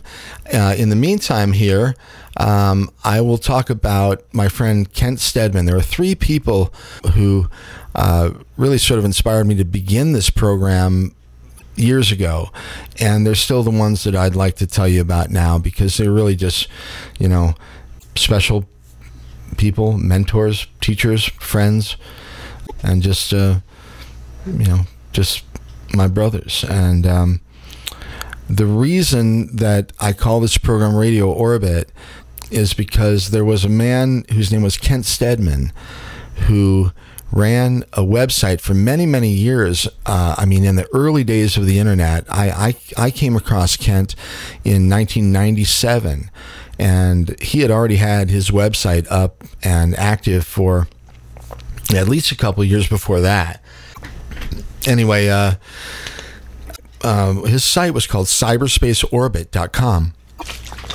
And, pardon me, I had to get a little drink of water there. But anyway, so I came across this guy, Kent Steadman, in 1997. And the only reason I found him was because I was searching around on the Usenet at the time, and this was in the early days, like before there were forums and Reddit and social media and all that stuff. It was really just a bunch of bulletin boards and email, where people would be part of like email groups. You'd be like a group email and stuff like that. So anyway, I was really interested in solar research. I've always thought the sun was, such a interesting thing. And anyway, I was looking around on the internet for other people who were sun bugs like me and who were interested in information about the sun. And I came across this one Usenet forum, and somebody on there said, hey, you should check out Kent Steadman's site, this guy who does cyberspaceorbit.com.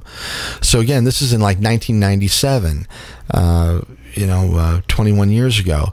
And I went to this place, cyberspaceorbit.com, and I was blown away. And over a relatively short amount of time, I had the courage to introduce myself to the guy who owned and operated the page. And this was back when everyone was using AOL, and AOL Instant Messenger was really the only way to do like text messaging. You didn't have smartphones then. So it was online, but it was basically like, if you imagine like the dialogue of your text message on your phone, it was that, but like on, it had to be on a computer screen, obviously, and it was through the AOL app at the time. So anyway, he and I began to chat over this AOL Instant Messenger, and anyway, we became friends, and eventually. He lived in Seattle, and I eventually went there to visit him, and he came out to Denver and visited me, and over the course of many years, we became best friends, and his family is still very close to me. Kent died in April of 2008, very shortly before I stopped doing this radio program, and in fact, his death was one of the reasons why I went off the air. I was extremely troubled, and it was a real difficult time for me. He was one of the most important people in my life, and certainly one of the most important that I've ever known, and someone who I still look back on with great joy, and I'm so pleased that I was able to have him in my life, But anyway, he was the coolest guy, and I interviewed him many times. And if you go to the website, I've kept my website up, all these years. So, MikeHagan.com. It's real simple. Just go to Mike Hagan, HAGAN.com. And it might look old because it is. And I did my best over the last week or so to kind of update the website because I knew I was coming back on the air. But the important stuff is still there, and that's really all my archives, and that's all the stuff that I did, between 04 and 09. And all the interviews are there, and there's like 200 of them. But there's probably 10 or 12, maybe not that many, but there's probably 5 or 10 with Kent Steadman, and he was just a shaman, a medicine man, a wizard. He was just a very, very cool person, and somebody who knew a whole lot about a lot of different things. And he taught me a lot of the things that I know, and I love him and I miss him a lot. But he's the guy that originally kind of got me to do this radio show. When I came here to Columbia, I moved here to Columbia from Denver, and he said to me one time, what's it like in Columbia? I had been here for like 6 months or whatever, and I was just recently married and sort of a new life here, coming from Denver and sort of kind of reinventing myself out here in Missouri. And he said, "What's it like out there?" And I said, "Well, it's what it is. I got my job and I do this and that, and me and the wife are doing all right and all that." And he said, anything cool going on, in media or music or anything like that? And I said, "Well, I did find this really cool radio station." I said, it's a very unique and just a cool radio station, one like I haven't heard before." And he said, "Yeah, really? Why?" And I said, "I don't know. It's just they got all kinds of weird shit, and and it just a lot of different stuff, and you'll hear one thing 1 hour, and then an hour after that you hear something completely different." And I said, "This is really cool, And he said, "Well, you should get a show there." And I said, "What?" And he said, "You should get a show there." And I said, "What are you talking about?" And he said, "Well, anyway, he gave me a bunch of reasons why he thought that I should. And so eventually I did. And it turned out to be a really great experience and something that I really, really enjoyed doing. And I really got a lot out of, and I think that over time, some of the people that heard the program got something out of it too. And when I stopped doing it, I thought I'd never do it again.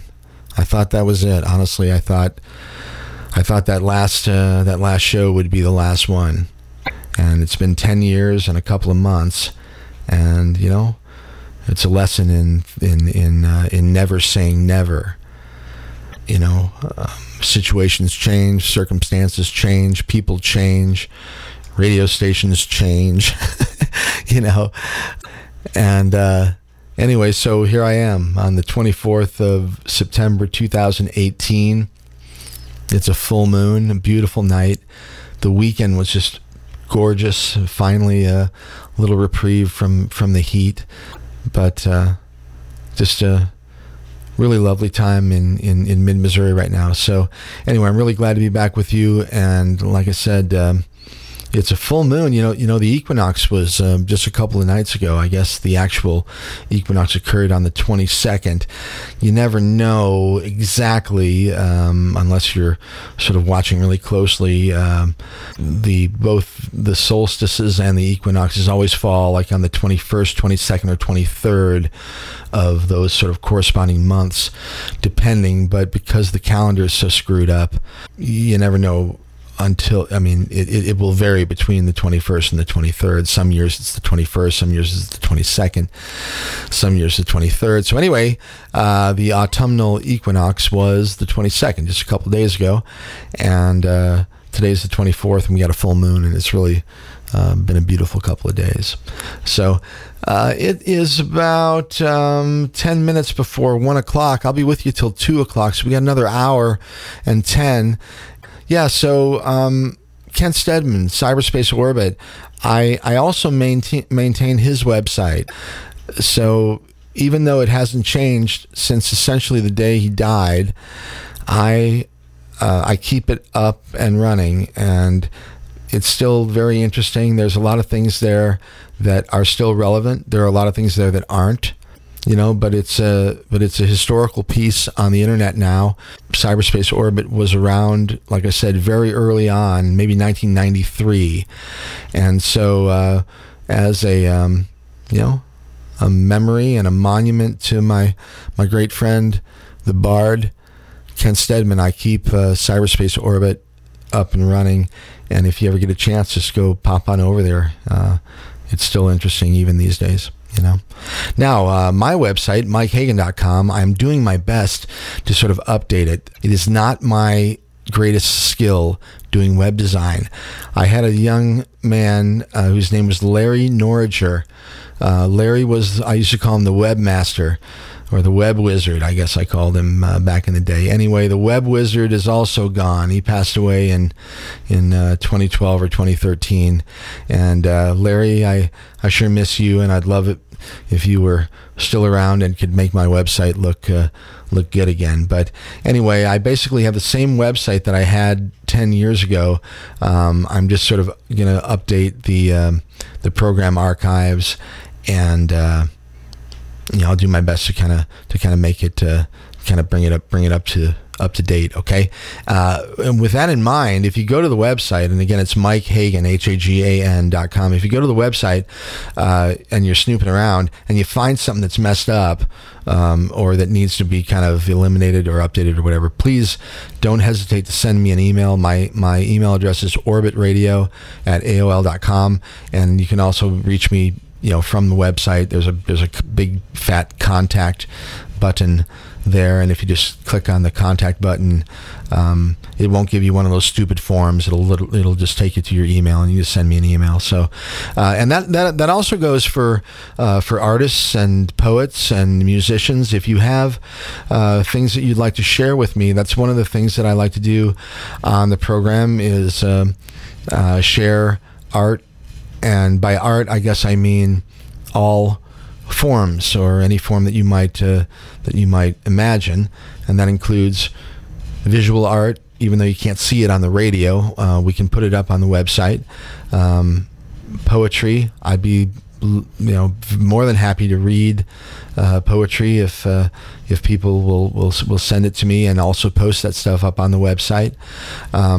If you have musicians, or if you are a musician and you have music that you'd like to share, as I mentioned at the beginning of the program, I feature local, regional musicians. I'm not going to play Stevie Ray Vaughan or Cody Jinks or anything that's like that. I'm going to play stuff that is independent, up and coming, local, regional, etc. And I actually, frankly, I don't really care if it's local or regional. I kind of tend to do that because this is where all my friends are. But if you have something that you'd like me to play, or if you'd like to talk about, please just send that to me in email, and I'd love to listen and talk with you about it. Okay. So, and the way we do it, you get the whole program. So one artist per show. Tonight we have Paul Weber and the Scrappers. We'll play another one from them in just a few minutes here at the top of the hour. But yeah, I figure it's kind of cool to sort of style a program around an artist, and sometimes it works real well. Sometimes it doesn't. But the idea is, to have some cool music that accompanies a cool bit of talk and conversation. And it won't always be just me talking to you for 3 hours. I mean, normally I would have somebody else that I would be interviewing, and you wouldn't just have to be listening to me. You could listen to somebody who was smarter than me, and I'll just ask them, try to ask them smart questions. So with that in mind, in a couple of weeks, I don't know who I'm going to have, but I guarantee it's going to be something good. I have a couple of things in mind, but I'm not going to say anything about it because I don't want to disappoint anyone, because I really haven't approached the two gentlemen that I'd like to talk. I have one at the top of my list, and then I have another one right below that. And if the first guy can't do it, then I'm going to go with the second guy. And if I can't go with the second one's a girl. But regardless, hopefully in 2 weeks we'll have a good program from you or for you, and it won't just be me. Okay. So let's see. I talked a little bit about Kent Steadman.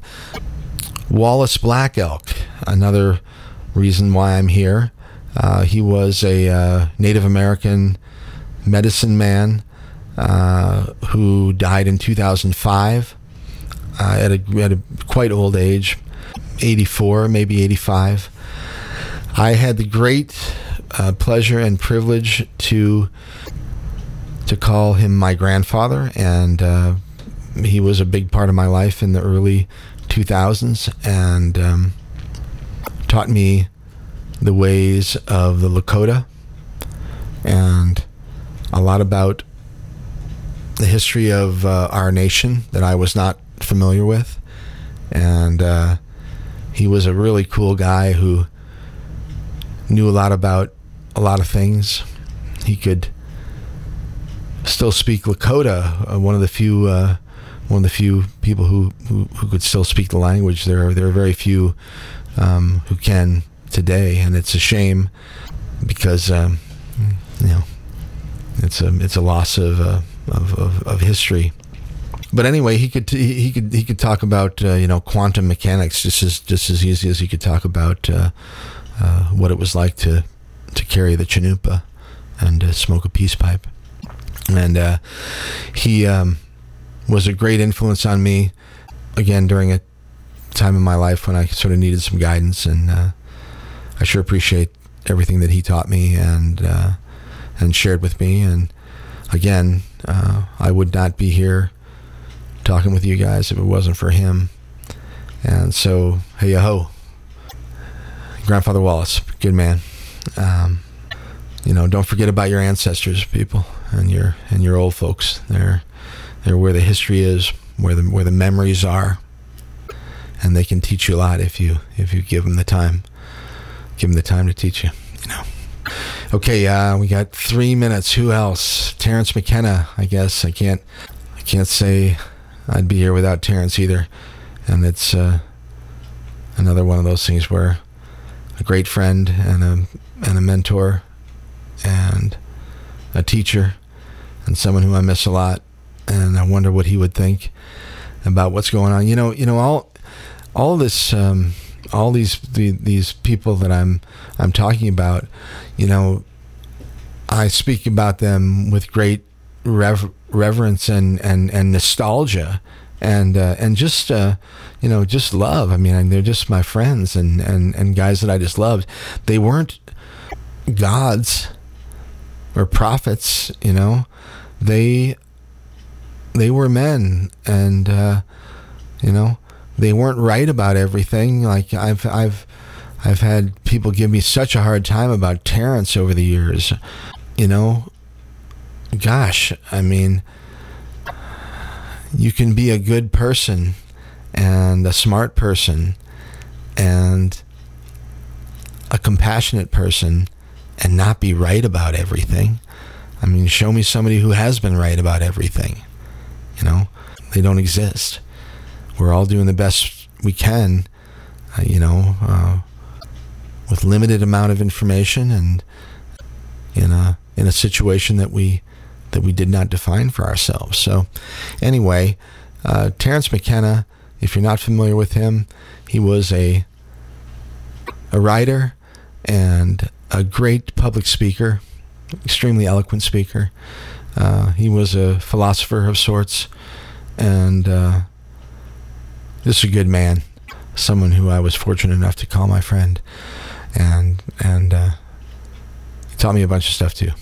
So during the course of the program, as we go along, I kind of do this. I probably won't do it like I did tonight because it's real personal tonight, and but there are great men and women throughout our history, and in my opinion, the greatest among them don't get mentioned very often. And so on this program, at least during a little bit of the program, every time we're on the air, we'll spend a little time talking about somebody who was with us but isn't with us any longer, but added something to the whole mix. All right. It's KOPN Columbia. It's 1:00 in the morning on the 25th of September. My name is Mike Hagan. You listen to Radio Orbit, and this is Paul Weber and the Scrappers.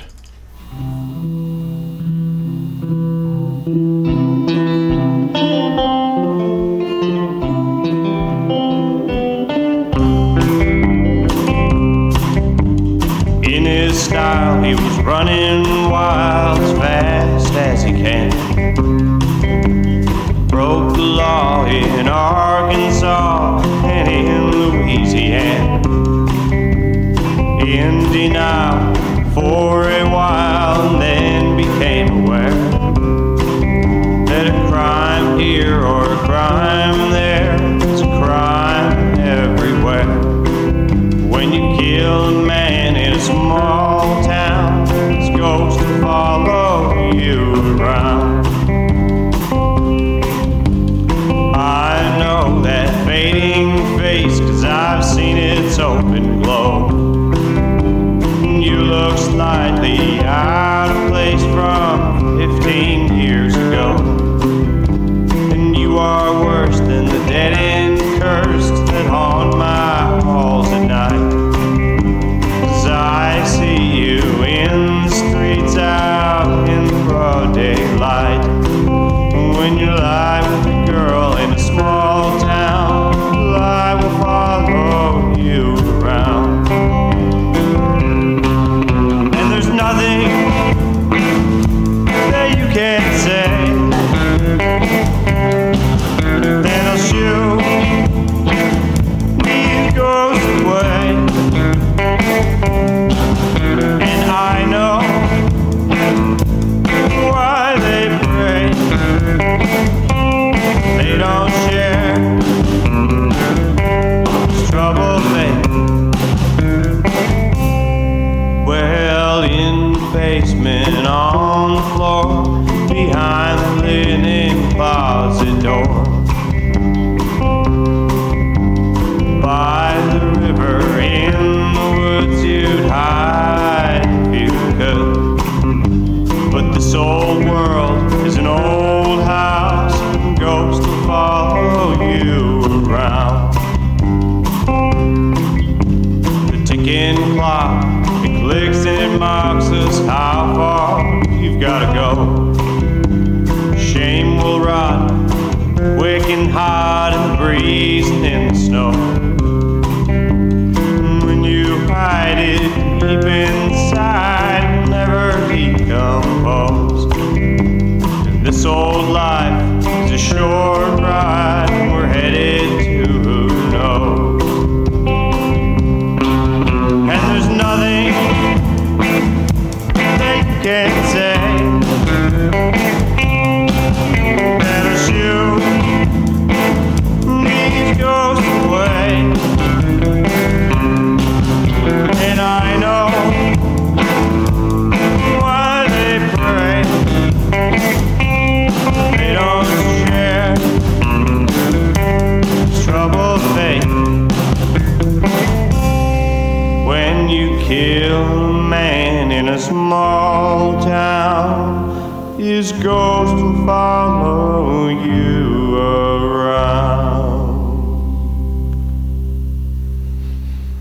Yeah. All right, that one's called Ghosts. That's Paul Weber and the Scrappers. You're listening to it here on Radio Orbit, KOPN Columbia, 89.5 FM. The phone number here is 573-443-8255. That's 573-443-8255. If you'd like to get involved in the program, I'd love to hear from you. It's been a long time since I've taken phone calls. It was great to hear from Deborah a little bit earlier, and I'd love to hear from you as well. And in the meantime, I will talk a little bit about what I'm thinking about doing as things go forward. You know, I mentioned Terrence before, and Wallace and Kent, these guys that were sort of my foundation for a lot of the things that I think and the way that I look at the world and things like that. But they also are all gone, and as many insights as I got from them, they were not all right, and many of the things that I talked about on the program back in the early days, and again, all of the earlier programs are available on my website at mikehagan.com if you want to get a load of what we used to do. But some of that stuff even when I was doing it, I thought maybe, wow, this is the most incredible thing I've ever done. And then it turns out that now I really don't think so. The test of time is a brutal teacher, and time will show you in many cases, what's right and what's wrong. So anyway, it's a learning experience to have to go through recognizing that the people that you love, look up to, learned from, etc., weren't infallible. Wow, they actually made some mistakes, and they weren't right about everything. And it seems simple, but it really is harder. It's sort of hard. We all have, if we're lucky, we have somebody that we really look up to over the course of our lives, and we do tend to put that person or those persons on a pedestal and think that they're they're infallible and they could never do any wrong. But the truth is, that's just not the truth. It doesn't take anything away from what they are able to contribute to you and your life and your understanding of the world. That's all well and good, but you have to be able to put it back in that perspective to recognize that nobody really has all the answers, and that goes for me too. I don't have all the answers, and there was a time when I really thought that I did, frankly. And like I said, the test of time shows you what you know and what you don't know. So it's a lesson for all of us, I think. All right. So typically, like I said, what we'll do is normally the first hour of the program we'll spend talking about the news, and I plan on talking about things like artificial intelligence, like a lot of the emerging technologies. But I want to try to somehow find a way to wrap that into the natural world, because everything has to happen here on the earth, and no matter how fancy the tech gets, it still has to operate under the rules of planet Earth. I've been playing music from Paul and the Scrappers all night, and Paul himself is an organic farmer, and he runs an operation called Three Creeks. I believe it's called Three Creeks Organic Farm. Anyway, I know it's Three Creeks, but I don't know it's an organic farm that it's run down on the south side, down by Ashland over there. And he operates that farm with a young woman who is his sort of life partner, and they do super cool stuff right here, in mid-Missouri, cutting edge organic farming. And at the same time, the guy's a fantastic musician, writing great traditional country songs like we've been listening to all night. And there's stuff like that happening all around here and happening all around the world. And those are the things that we have to sort of, bring together. Art and technology, they're really not as separate, I think, as people might think. Technology is certainly an art, just like farming is. And so I'm going to try to bring a whole bunch of different stuff together on this program, and from week to week it'll seem very different, but at the same time, hopefully there'll be sort of common threads that sort of run throughout the whole thing, and we can all maybe learn a little bit here or there. So anyway, it's about 10 after 1 o'clock on the 25th of September. Radio Orbit, KOPN Columbia, 89.5 FM. I probably should read this. KOPN thanks the businesses, professionals, and organizations that underwrite us. Those people play an important part in the community radio station's financial health. And if you visit a KOPN underwriter, please let them know that you appreciate their support of this station. More information about underwriting with KOPN is available at kopn.org or by calling 573-874-1139. That is something that I would love to do, is to get an underwriter for this program. If we could go to the management of the station and say that so-and-so is going to underwrite Radio Orbit for X number of dollars a month, and it's very reasonable, I can assure you. That'd be great if somebody was interested in doing that. We're looking for some businesses or professionals that might be interested in having a little bit of, well, first of all, you get a little of exposure on the air here because I'll talk about you, but also you do a good thing by supporting and underwriting a cool show on KOPN. All right. So if you want to do that, give us a call, 874-1139, or get a hold of me. All right. And we'll figure out a way to get you involved in KOPN here. Okay. And in fact, there are a number of people I know that we already are talking about things like that with, so I appreciate that. Oh my gosh, I want to say thank you. First of all, it's 1:15 in the morning. I'm saying first of all, but anyway, happy birthday to my friend Diana Moxon. She is a fellow programmer here at the station.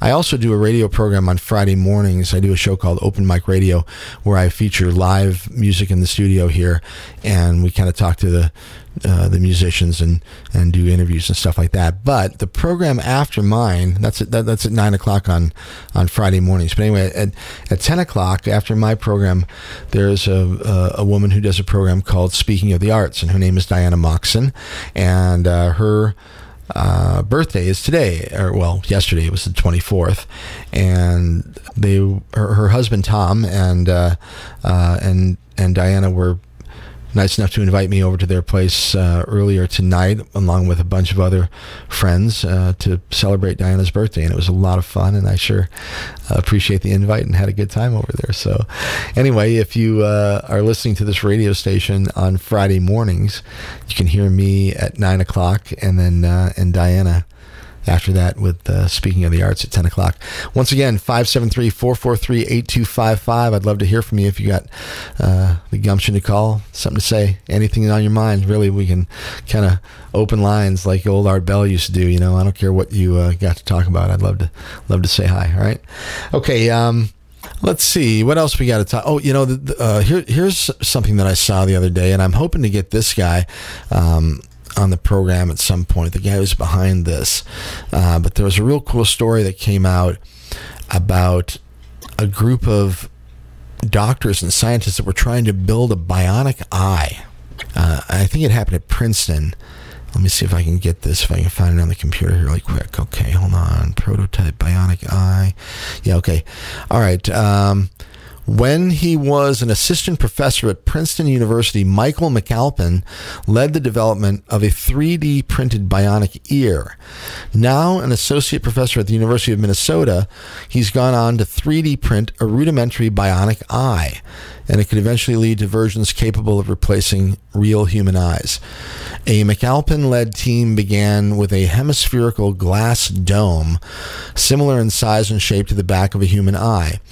Using a custom-built 3D printer, they then added strips of an ink containing silver particles. Interesting. The ink successfully dried in place, as opposed to running down the inside of the dome and pooling at the bottom. Finally, over the top of that ink base, they printed a layer of semiconducting polymer. The result was an array of 3D printed photodiodes, which are capable of converting light into an electrical current. McAlpin's team is now planning on boosting the efficiency and incorporating many more of the photodiodes into a single dome. Ultimately, it's hoped that the technology could be used to create a fully functioning bionic eye, which would restore a blind recipient's vision by stimulating the optic nerve in response to the perception of light. Wow. So no longer theoretical, they're actually building bionic eyes. Steve Austin. Here we come. This is happening throughout, the entire sphere of human activity. Technology is just going wild. What is it going to do? What is the end result?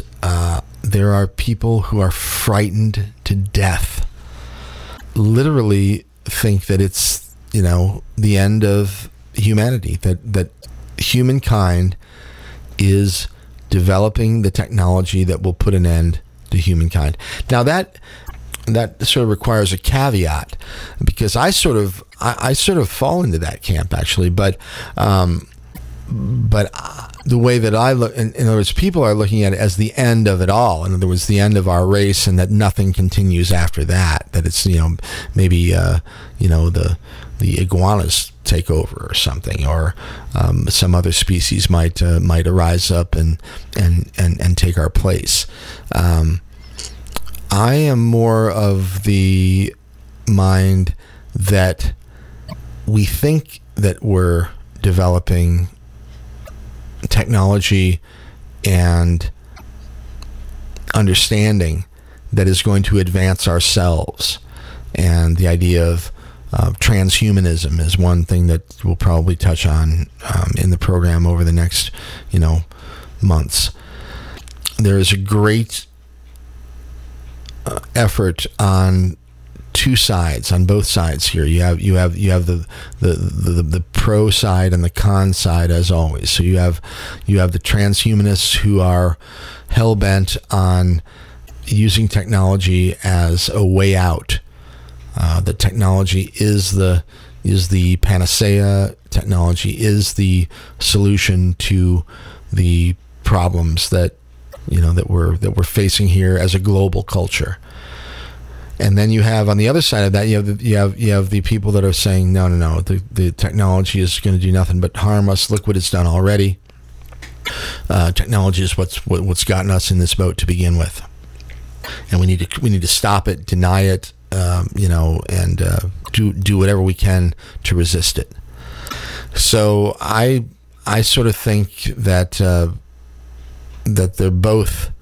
I sort of think they're both a little bit off base, and again, I always go back to the idea that we are really not in charge of what's going on here, and I have to believe, based on what I know about history, that the human species is not just going to disappear. I actually do think that there is something extremely unique and special about us. I don't think we're the same as the whales and the bumblebees. I do recognize that there are other species on this planet that are extremely advanced and have high intelligence and perhaps even language, but it is not what we do, and that is one of our biggest problems, is that we can't stand the way that we are. We're the only species that's so self-loathing that many members of our own species are calling for our own demise all the time. Like I was saying earlier in the program, the din of the voices screaming, bad humans. I hear it all the time. I hear it, I hear it around the corner every day. I hear it on the radio. I hear it on TV all the time. It's all about how bad we are. Well, again, I say, well, if we're bad humans, we're not responsible for the fact that we're human. We are not responsible for the fact that we're here. We are not responsible for anything except what we do while we're here, and even that can be argued. But I'll concede that one for now, that we're responsible for what we do while we're here.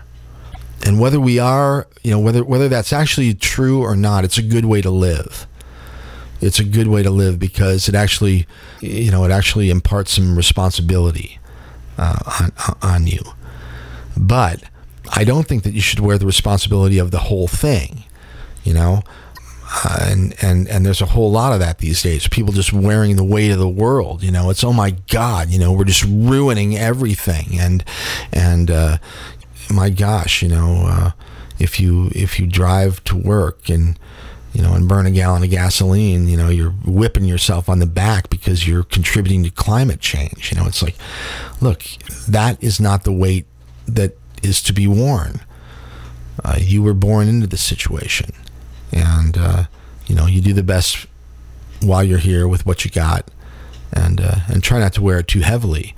The beating up of oneself, is good to a certain extent, because we have to sort of be critical self-inspection is something that perhaps there isn't enough of. But once you figure that out, you can kind of give yourself a break and just do the best you can with what you got. And there are plenty of small things, that can be done all the time just to help the general public, just the way people feel. I mean, just a nice smile on the street, just saying hello to people, makes a huge difference. I see it all the time.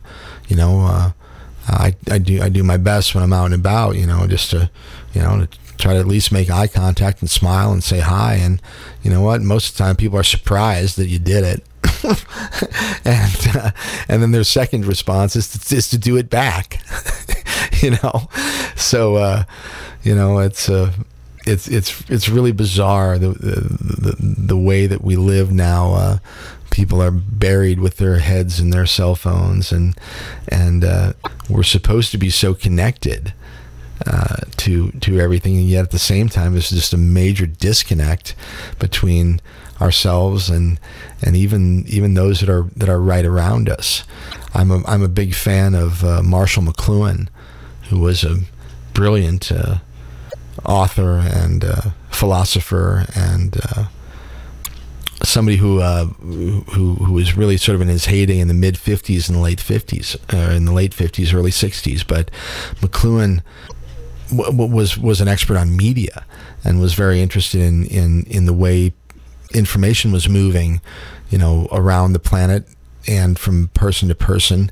And he was an extreme studier of the early days of television, of radio, and anticipated the internet revolution. And he actually coined a term that, and I forget which book it was. It may have been The Technological Marriage, or it may have been that first book on media. But at any rate, the term that he used was Narcissus narcosis. Narcissus narcosis.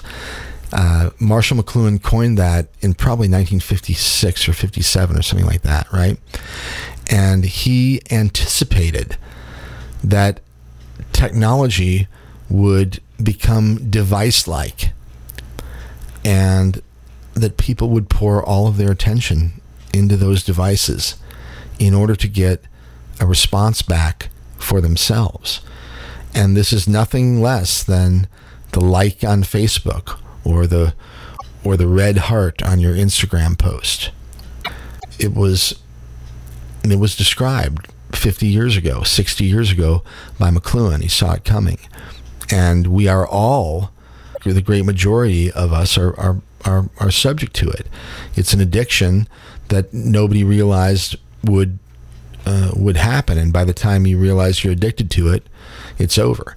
And the smartphone and social media and the access to information that people have now is an addiction, and you can see it on the streets every day.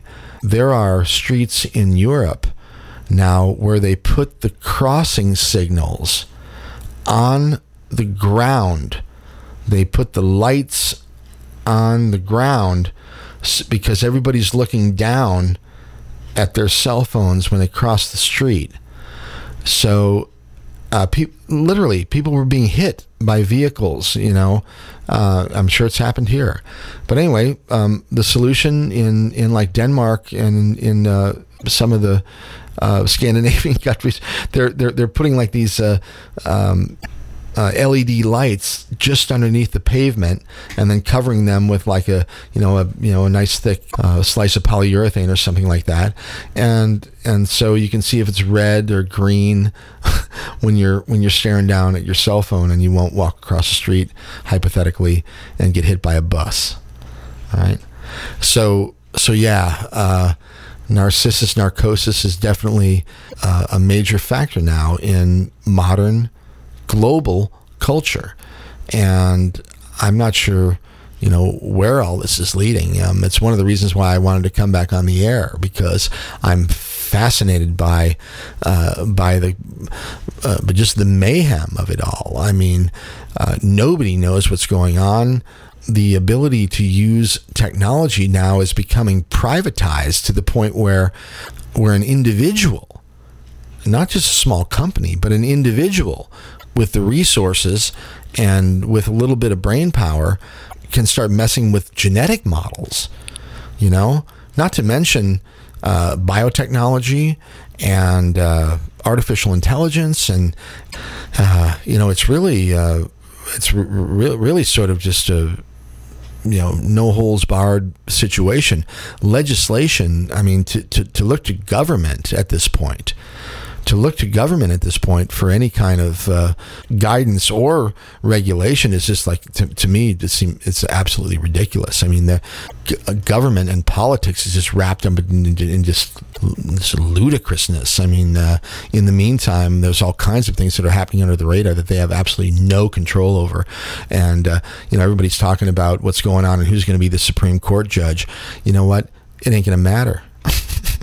Pretty soon. I mean, you can legislate whatever you want, but the legislation is going to be so far behind the technology. It already is, but pretty soon it's going to become. I mean, it's going to make it sort of obsolete. I think there are things on the horizon that are. Really going to change things. One of the things that I'd like to talk about on this program, I mentioned, some of the topics that we'll cover.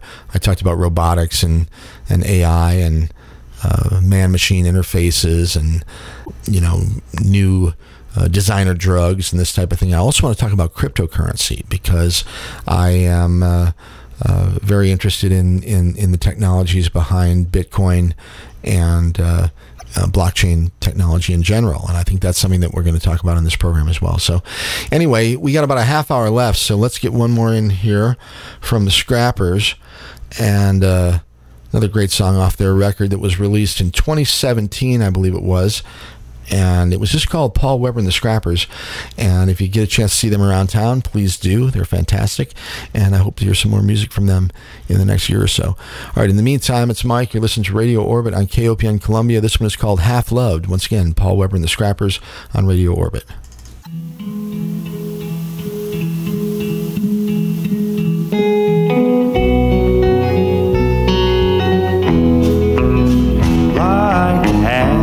Smoked end of a cigarette, or the half cup of coffee you pour then forget, or beer half empty from the night before, or the pennies change from a dollar bill, or the last few hours of the day to kill, since you told me you don't love me anymore. Just a half-loved heart, a half-finished start, a half-written story of love. Oh, half-read book, a half-smiled look, a half-loved heart is all I've got.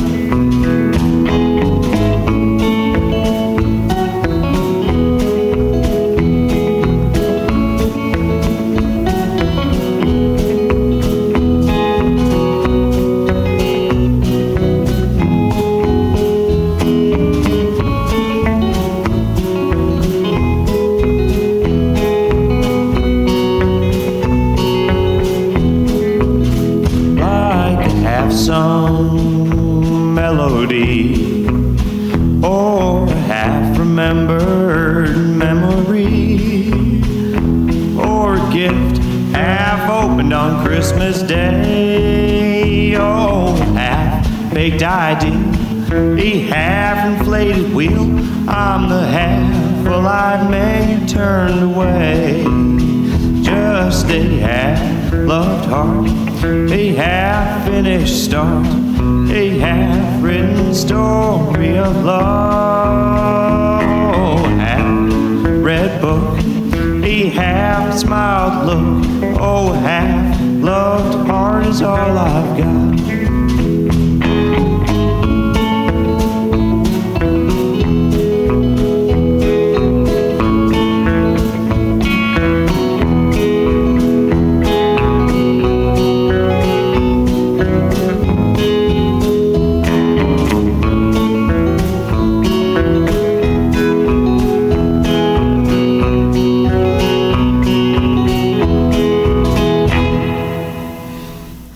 It's called Half Loved.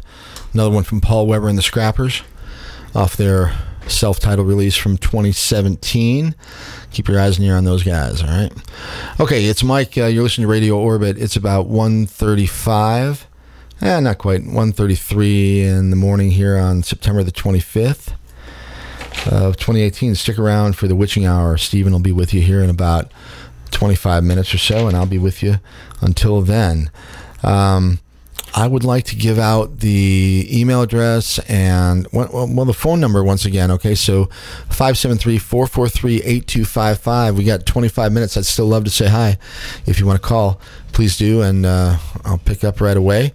And if not, you'll try again another time, all right? In the meantime, I will mention my email address is orbitradio@aol.com. Yep, I still use AOL. All the spooks do, and always have. So you can reach me there, orbitradio@aol.com, or you can go to the website, Mike Hagan, MikeHagan.com, and you can connect with me through there. There's a contact button and all that stuff, all right? And the website, I do hope to sort of bring it up to snuff. If you go there now, you'll see. Well, it's current, but it's just old. It just looks the way that it always looked back in the day. But all the archives are there, and if anybody who's listening to this program is curious as to what we used to do, you can go there and you can check that out. Okay. Again, that's Mike Hagan, HAGAN.com, and the email orbitradio@aol.com. So with that in mind, I am always interested in getting new music and new art, and by that I mean visual art, poetry, obviously music. Sculpture is a little tough on the radio, but even for visual stuff, we will post that stuff up on the website. And for visual art, if you've got something at a gallery or something like that, I'd be glad to share that information. And if you're a poet or somebody who's a writer or a musician, certainly get your material to me, and we'll figure out a way to get you involved in the program, okay? And again, you can do that. Just send me an email or do it through the website at MikeHagan.com, all right? All right, the website here for the radio station, KOPN.org. The show is always streaming there, KOPN.org, 24/7. Great work recently here at the station. A lot of good things happening here, and I'm really glad to be back at it. And we'll see how things go as we move forward. I talked about that bionic eye that was that the guys are making. What else do I have here to mention? Unless someone calls me, I'll have to come up with something to take up a few minutes here. Here's an interesting one. The world's smallest transistor switches current with a single atom in solid state. Now, this is a nanotechnology story, and I'm into nanotech too. Here at Missouri, at the university, they have one of the nation's leading nanotech departments in the sciences, in the School of Sciences, and they do a whole bunch of Department of Defense contracts, and I'm sure some medical stuff, and it's extremely interesting. Again, this stuff has many sides. Technology in general, can be used for for positive or negative reasons or results. You can use fire. One of the earliest, certainly one of the most important discoveries in human history as far as technology goes, and I consider fire a technology that was discovered. Fire can be used in a very, beneficial way, in a way that's, extremely benevolent, or it can be used in a very violent way. That's malevolent. Fire can destroy. In fact, most weaponry is based on fire. Every bullet, when it comes out of the muzzle of a gun, there's a fire behind it. Same thing with cannons, obviously, and even higher end things like laser technology now. I mean, it's really just a focusing of light, which is really fire. I mean, that's really what it is. So anyway, technology can be used for the good of man or for the destruction of man, and usually it's used for both. At least historically, that's the case. And it's really interesting, in a philosophical sense, because you really can see, if you look backwards, you go, damn, all along it's like been this development of stuff, new utilization of resources for the betterment of mankind, for higher levels of comfort and happiness and security. And at the same time, those same technologies are used, to tear all of those things apart. And it seems like something that's sort of almost built into the experience here is I guess that's the duality that everybody always talks about, the two-sidedness of things, and how does that pan out? I mean, does it go on forever like that? To me, it seems like probably not. I don't see how it can. But I was saying that years ago too. So who knows? But in a more general sense, you have technology being developed, and it's getting extremely sophisticated and really hard to kind of keep a rope around. And those technologies that are being developed, no different than fire, or the first use of electricity. Those things can be used for both good and for bad, and that has not changed. Technology is rolling along right now, and people will still put their own agenda behind it. And as I was talking about earlier, it's crazy because now, the ability to do some pretty sophisticated stuff is available to the average person if they have the knowledge and the will. I was speaking to a friend last night who just got a new 3D printer. And I actually have one of these at work, and the one that I have at work is a pretty low-end model. It's not a very good one, but even with that, it's super cool, and you can do you can do a lot of stuff with it. And really, the imagination is what limits that. You can do whatever your imagination can come up with and make a design for. Now, there's a whole another thing that's called the universe of things, or the Internet of Things, or the Thingiverse, as some people call it. Now, that is essentially just an archive, and basically a big database where people upload their 3D designs. And then if you want to make something, you can go to the Internet of Things, or the Thingiverse, and you can essentially use it like a search engine. You can say, this is what I'm looking for, and you can see if somebody has uploaded a design that's compatible with what you're looking to do. And if they don't, well, then they don't. Then you can make it yourself, then you can upload it, and then somebody else wants it, they can download it. But the point is, this is becoming an extremely diverse set of data. 3D printing is another thing that we'll talk about on the program here from time to time. And in fact, there are a couple of guys that are really on the front end of this as far as the development side. There's a guy at MIT that I really would like to talk to. They're doing something at MIT. They're doing 3D printing with like 9 different materials.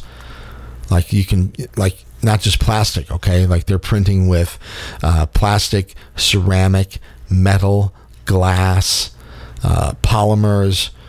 And it doesn't take much of an imagination to think that if you can 3D print with multiple materials, especially metals, ceramic, glass, really, you can do a whole lot of things. And the imagination is really the only thing that's going to limit, how that moves forward.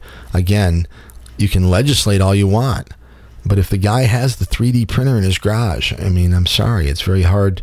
It's very hard to enforce that legislation. The decentralized nature of many of the new technologies is really going to be a game changer. I mentioned cryptocurrency before the break. The decentralized nature of Bitcoin is, well, it's the main reason why it's still here. And Bitcoin was invented, or actually kind of brought into the world about 10 years ago. And everybody who learned about it along the way was skeptical and said, well, there's no way that this thing can last. There's no way that it can survive. And it has. It has. And we're going to take a phone call here, since somebody had the guts to call us, and we'll say hello. Welcome to Orbit. Who's this? This is Deborah again. Oh, hi.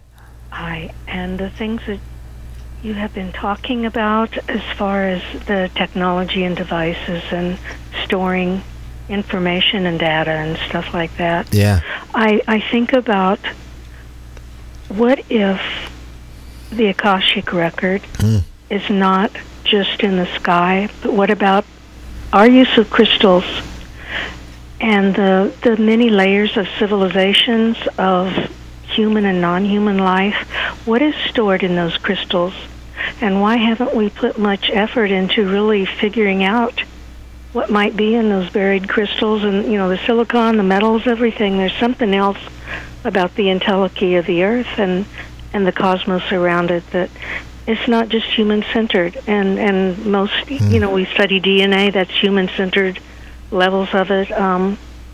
Something that, whatever our sciences are, it's, pretty much to serve. Who does it serve? It serves Homo sapiens. To me, it's sappers. Yeah. Human. Yeah. If you put human together with the two words EU, it means wholeness, and it means both male and female. It means the principles of the feminine and the masculine, but it also incorporates the other principles. So it's something a lot more whole than whatever we are right now. But whatever we do, it's always just self-interest and serving. Well, most people haven't reached the kind of humanity that maybe was deeper and older than we are, and it's stored somewhere. And I can't articulate things very well. I'm kind of tired, but I've been listening, and I just thought I'd bring that up because it's very central to this culture that is this technology that's developing itself using these metals and these crystals and taking them for granted. So anyhow, I just wanted to say that. I appreciate it. Thank you, Deb. Bye. All right, bye. Well, and she brings up an interesting point. The Earth and the other species that are not human, the whole thing makes up this big, giant web. And the information isn't just on the internet. I mean, the whole natural world is that's the real internet, the web of life, the web of life that that binds all of us. That we are all part of the same thing, and this is something that comes out in Native American mythology. Really takes a prevalent position, but also in most early mythologies. I mean, I think all around the world. If you go back to the early ideas, and by that I mean things that happened, shortly after the High Neolithic, before language got so separated, and before the idea of civilization really took hold, the city-state, all those types of things. There was a better understanding of the symbiosis of the entire system, rather than just the monkey side of it.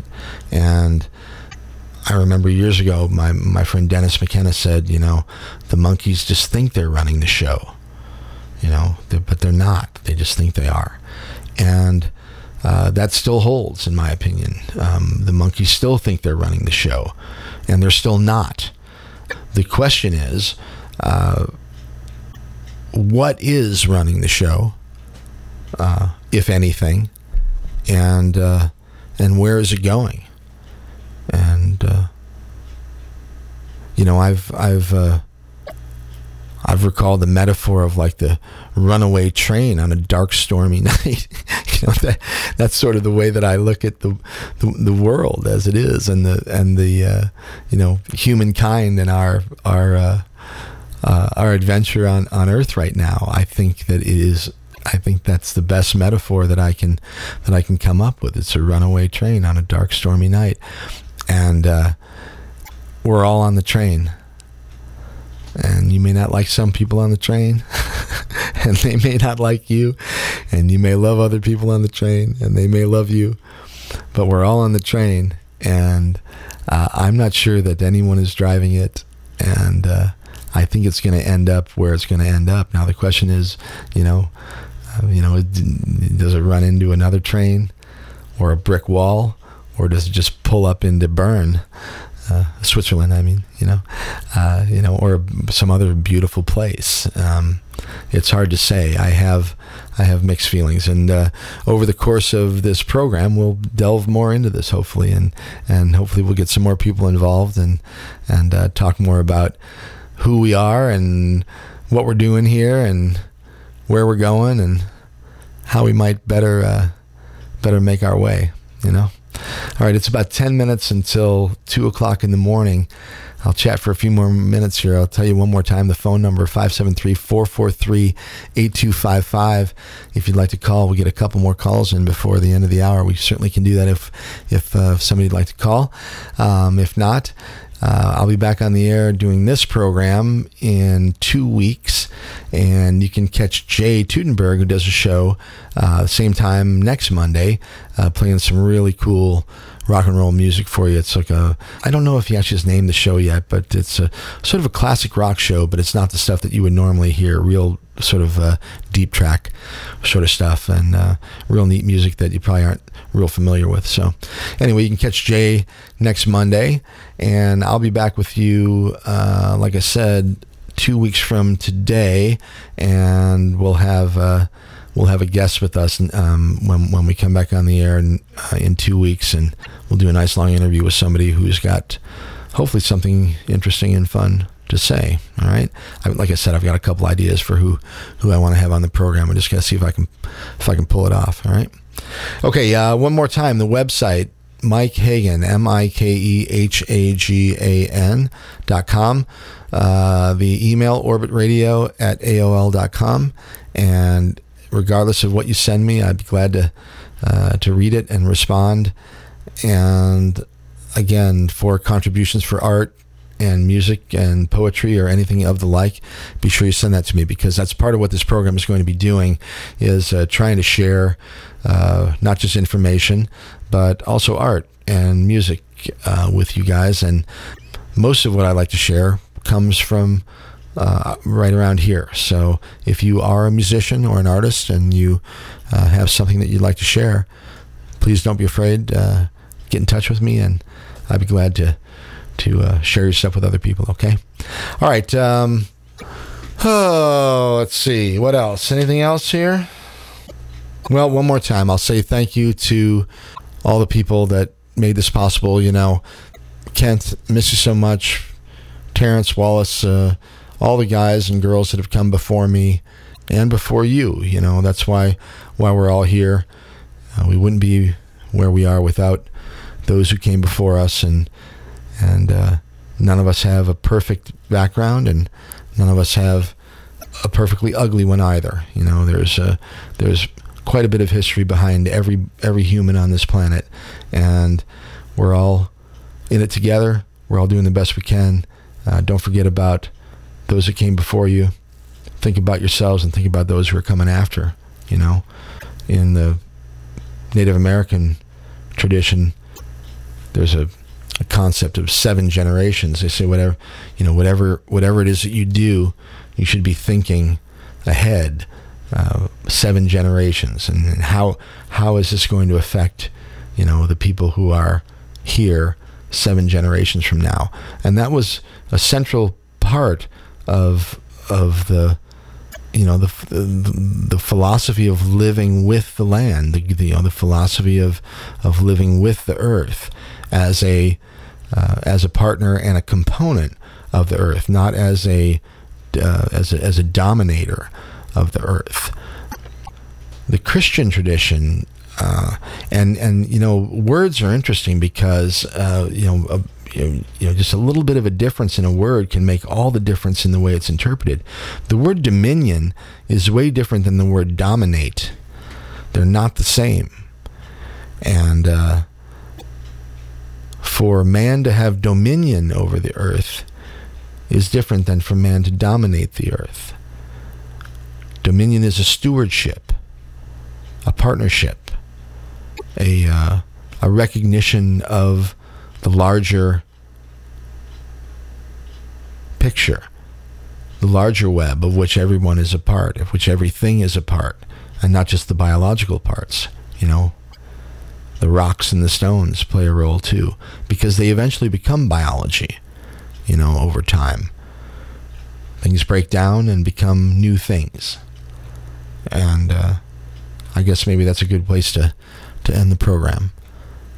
This is an old program that has now become a new thing, and I hope to keep going with it for a while, and we'll see where it goes. I won't make any promises. The last time I stopped doing this program, it was very abruptly, I can't say what I'll do after this program tonight, but I certainly do plan on coming back 2 weeks from now, and I enjoy doing it. It's great to be back on the air, and I'll speak with y'all in a couple weeks. All right, stick around, like I said, for the Witching Hour with Stephen coming up in just a few minutes. In the meantime, we'll have one more here from Paul Weber and the Scrappers, and this song is called "Who I Was." And it's actually written by a friend of ours named Matt Barnes.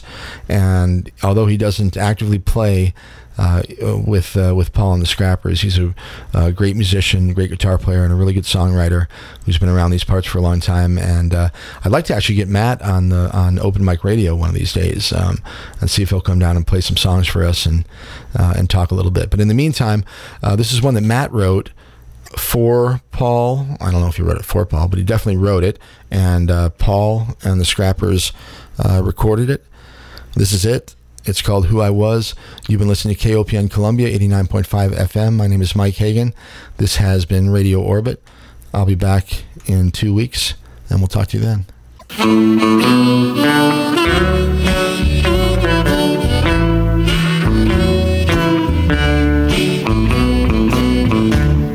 I used to be happy, stood strong and tall, till I took a running start right into your wall.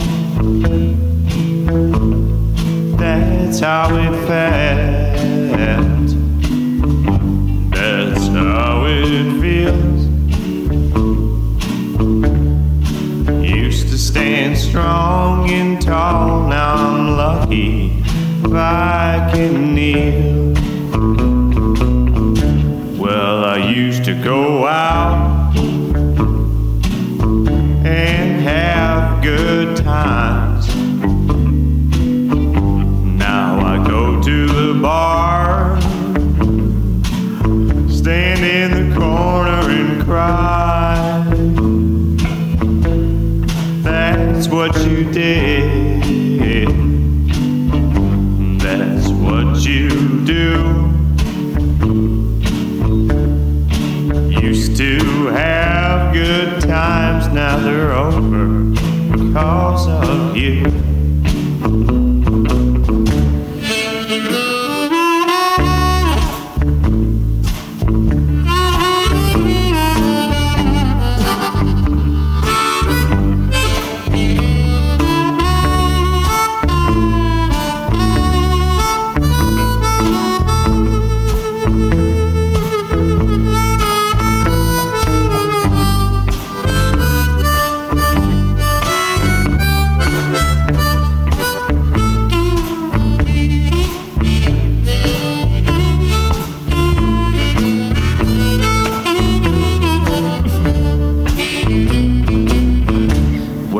ignorance is bliss.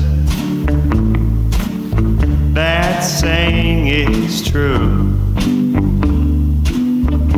If you don't believe me, I'm happy for you.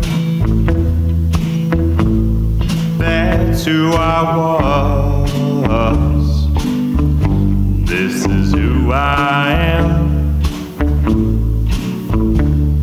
I once was a carefree kid, now I'm a heartbroken man.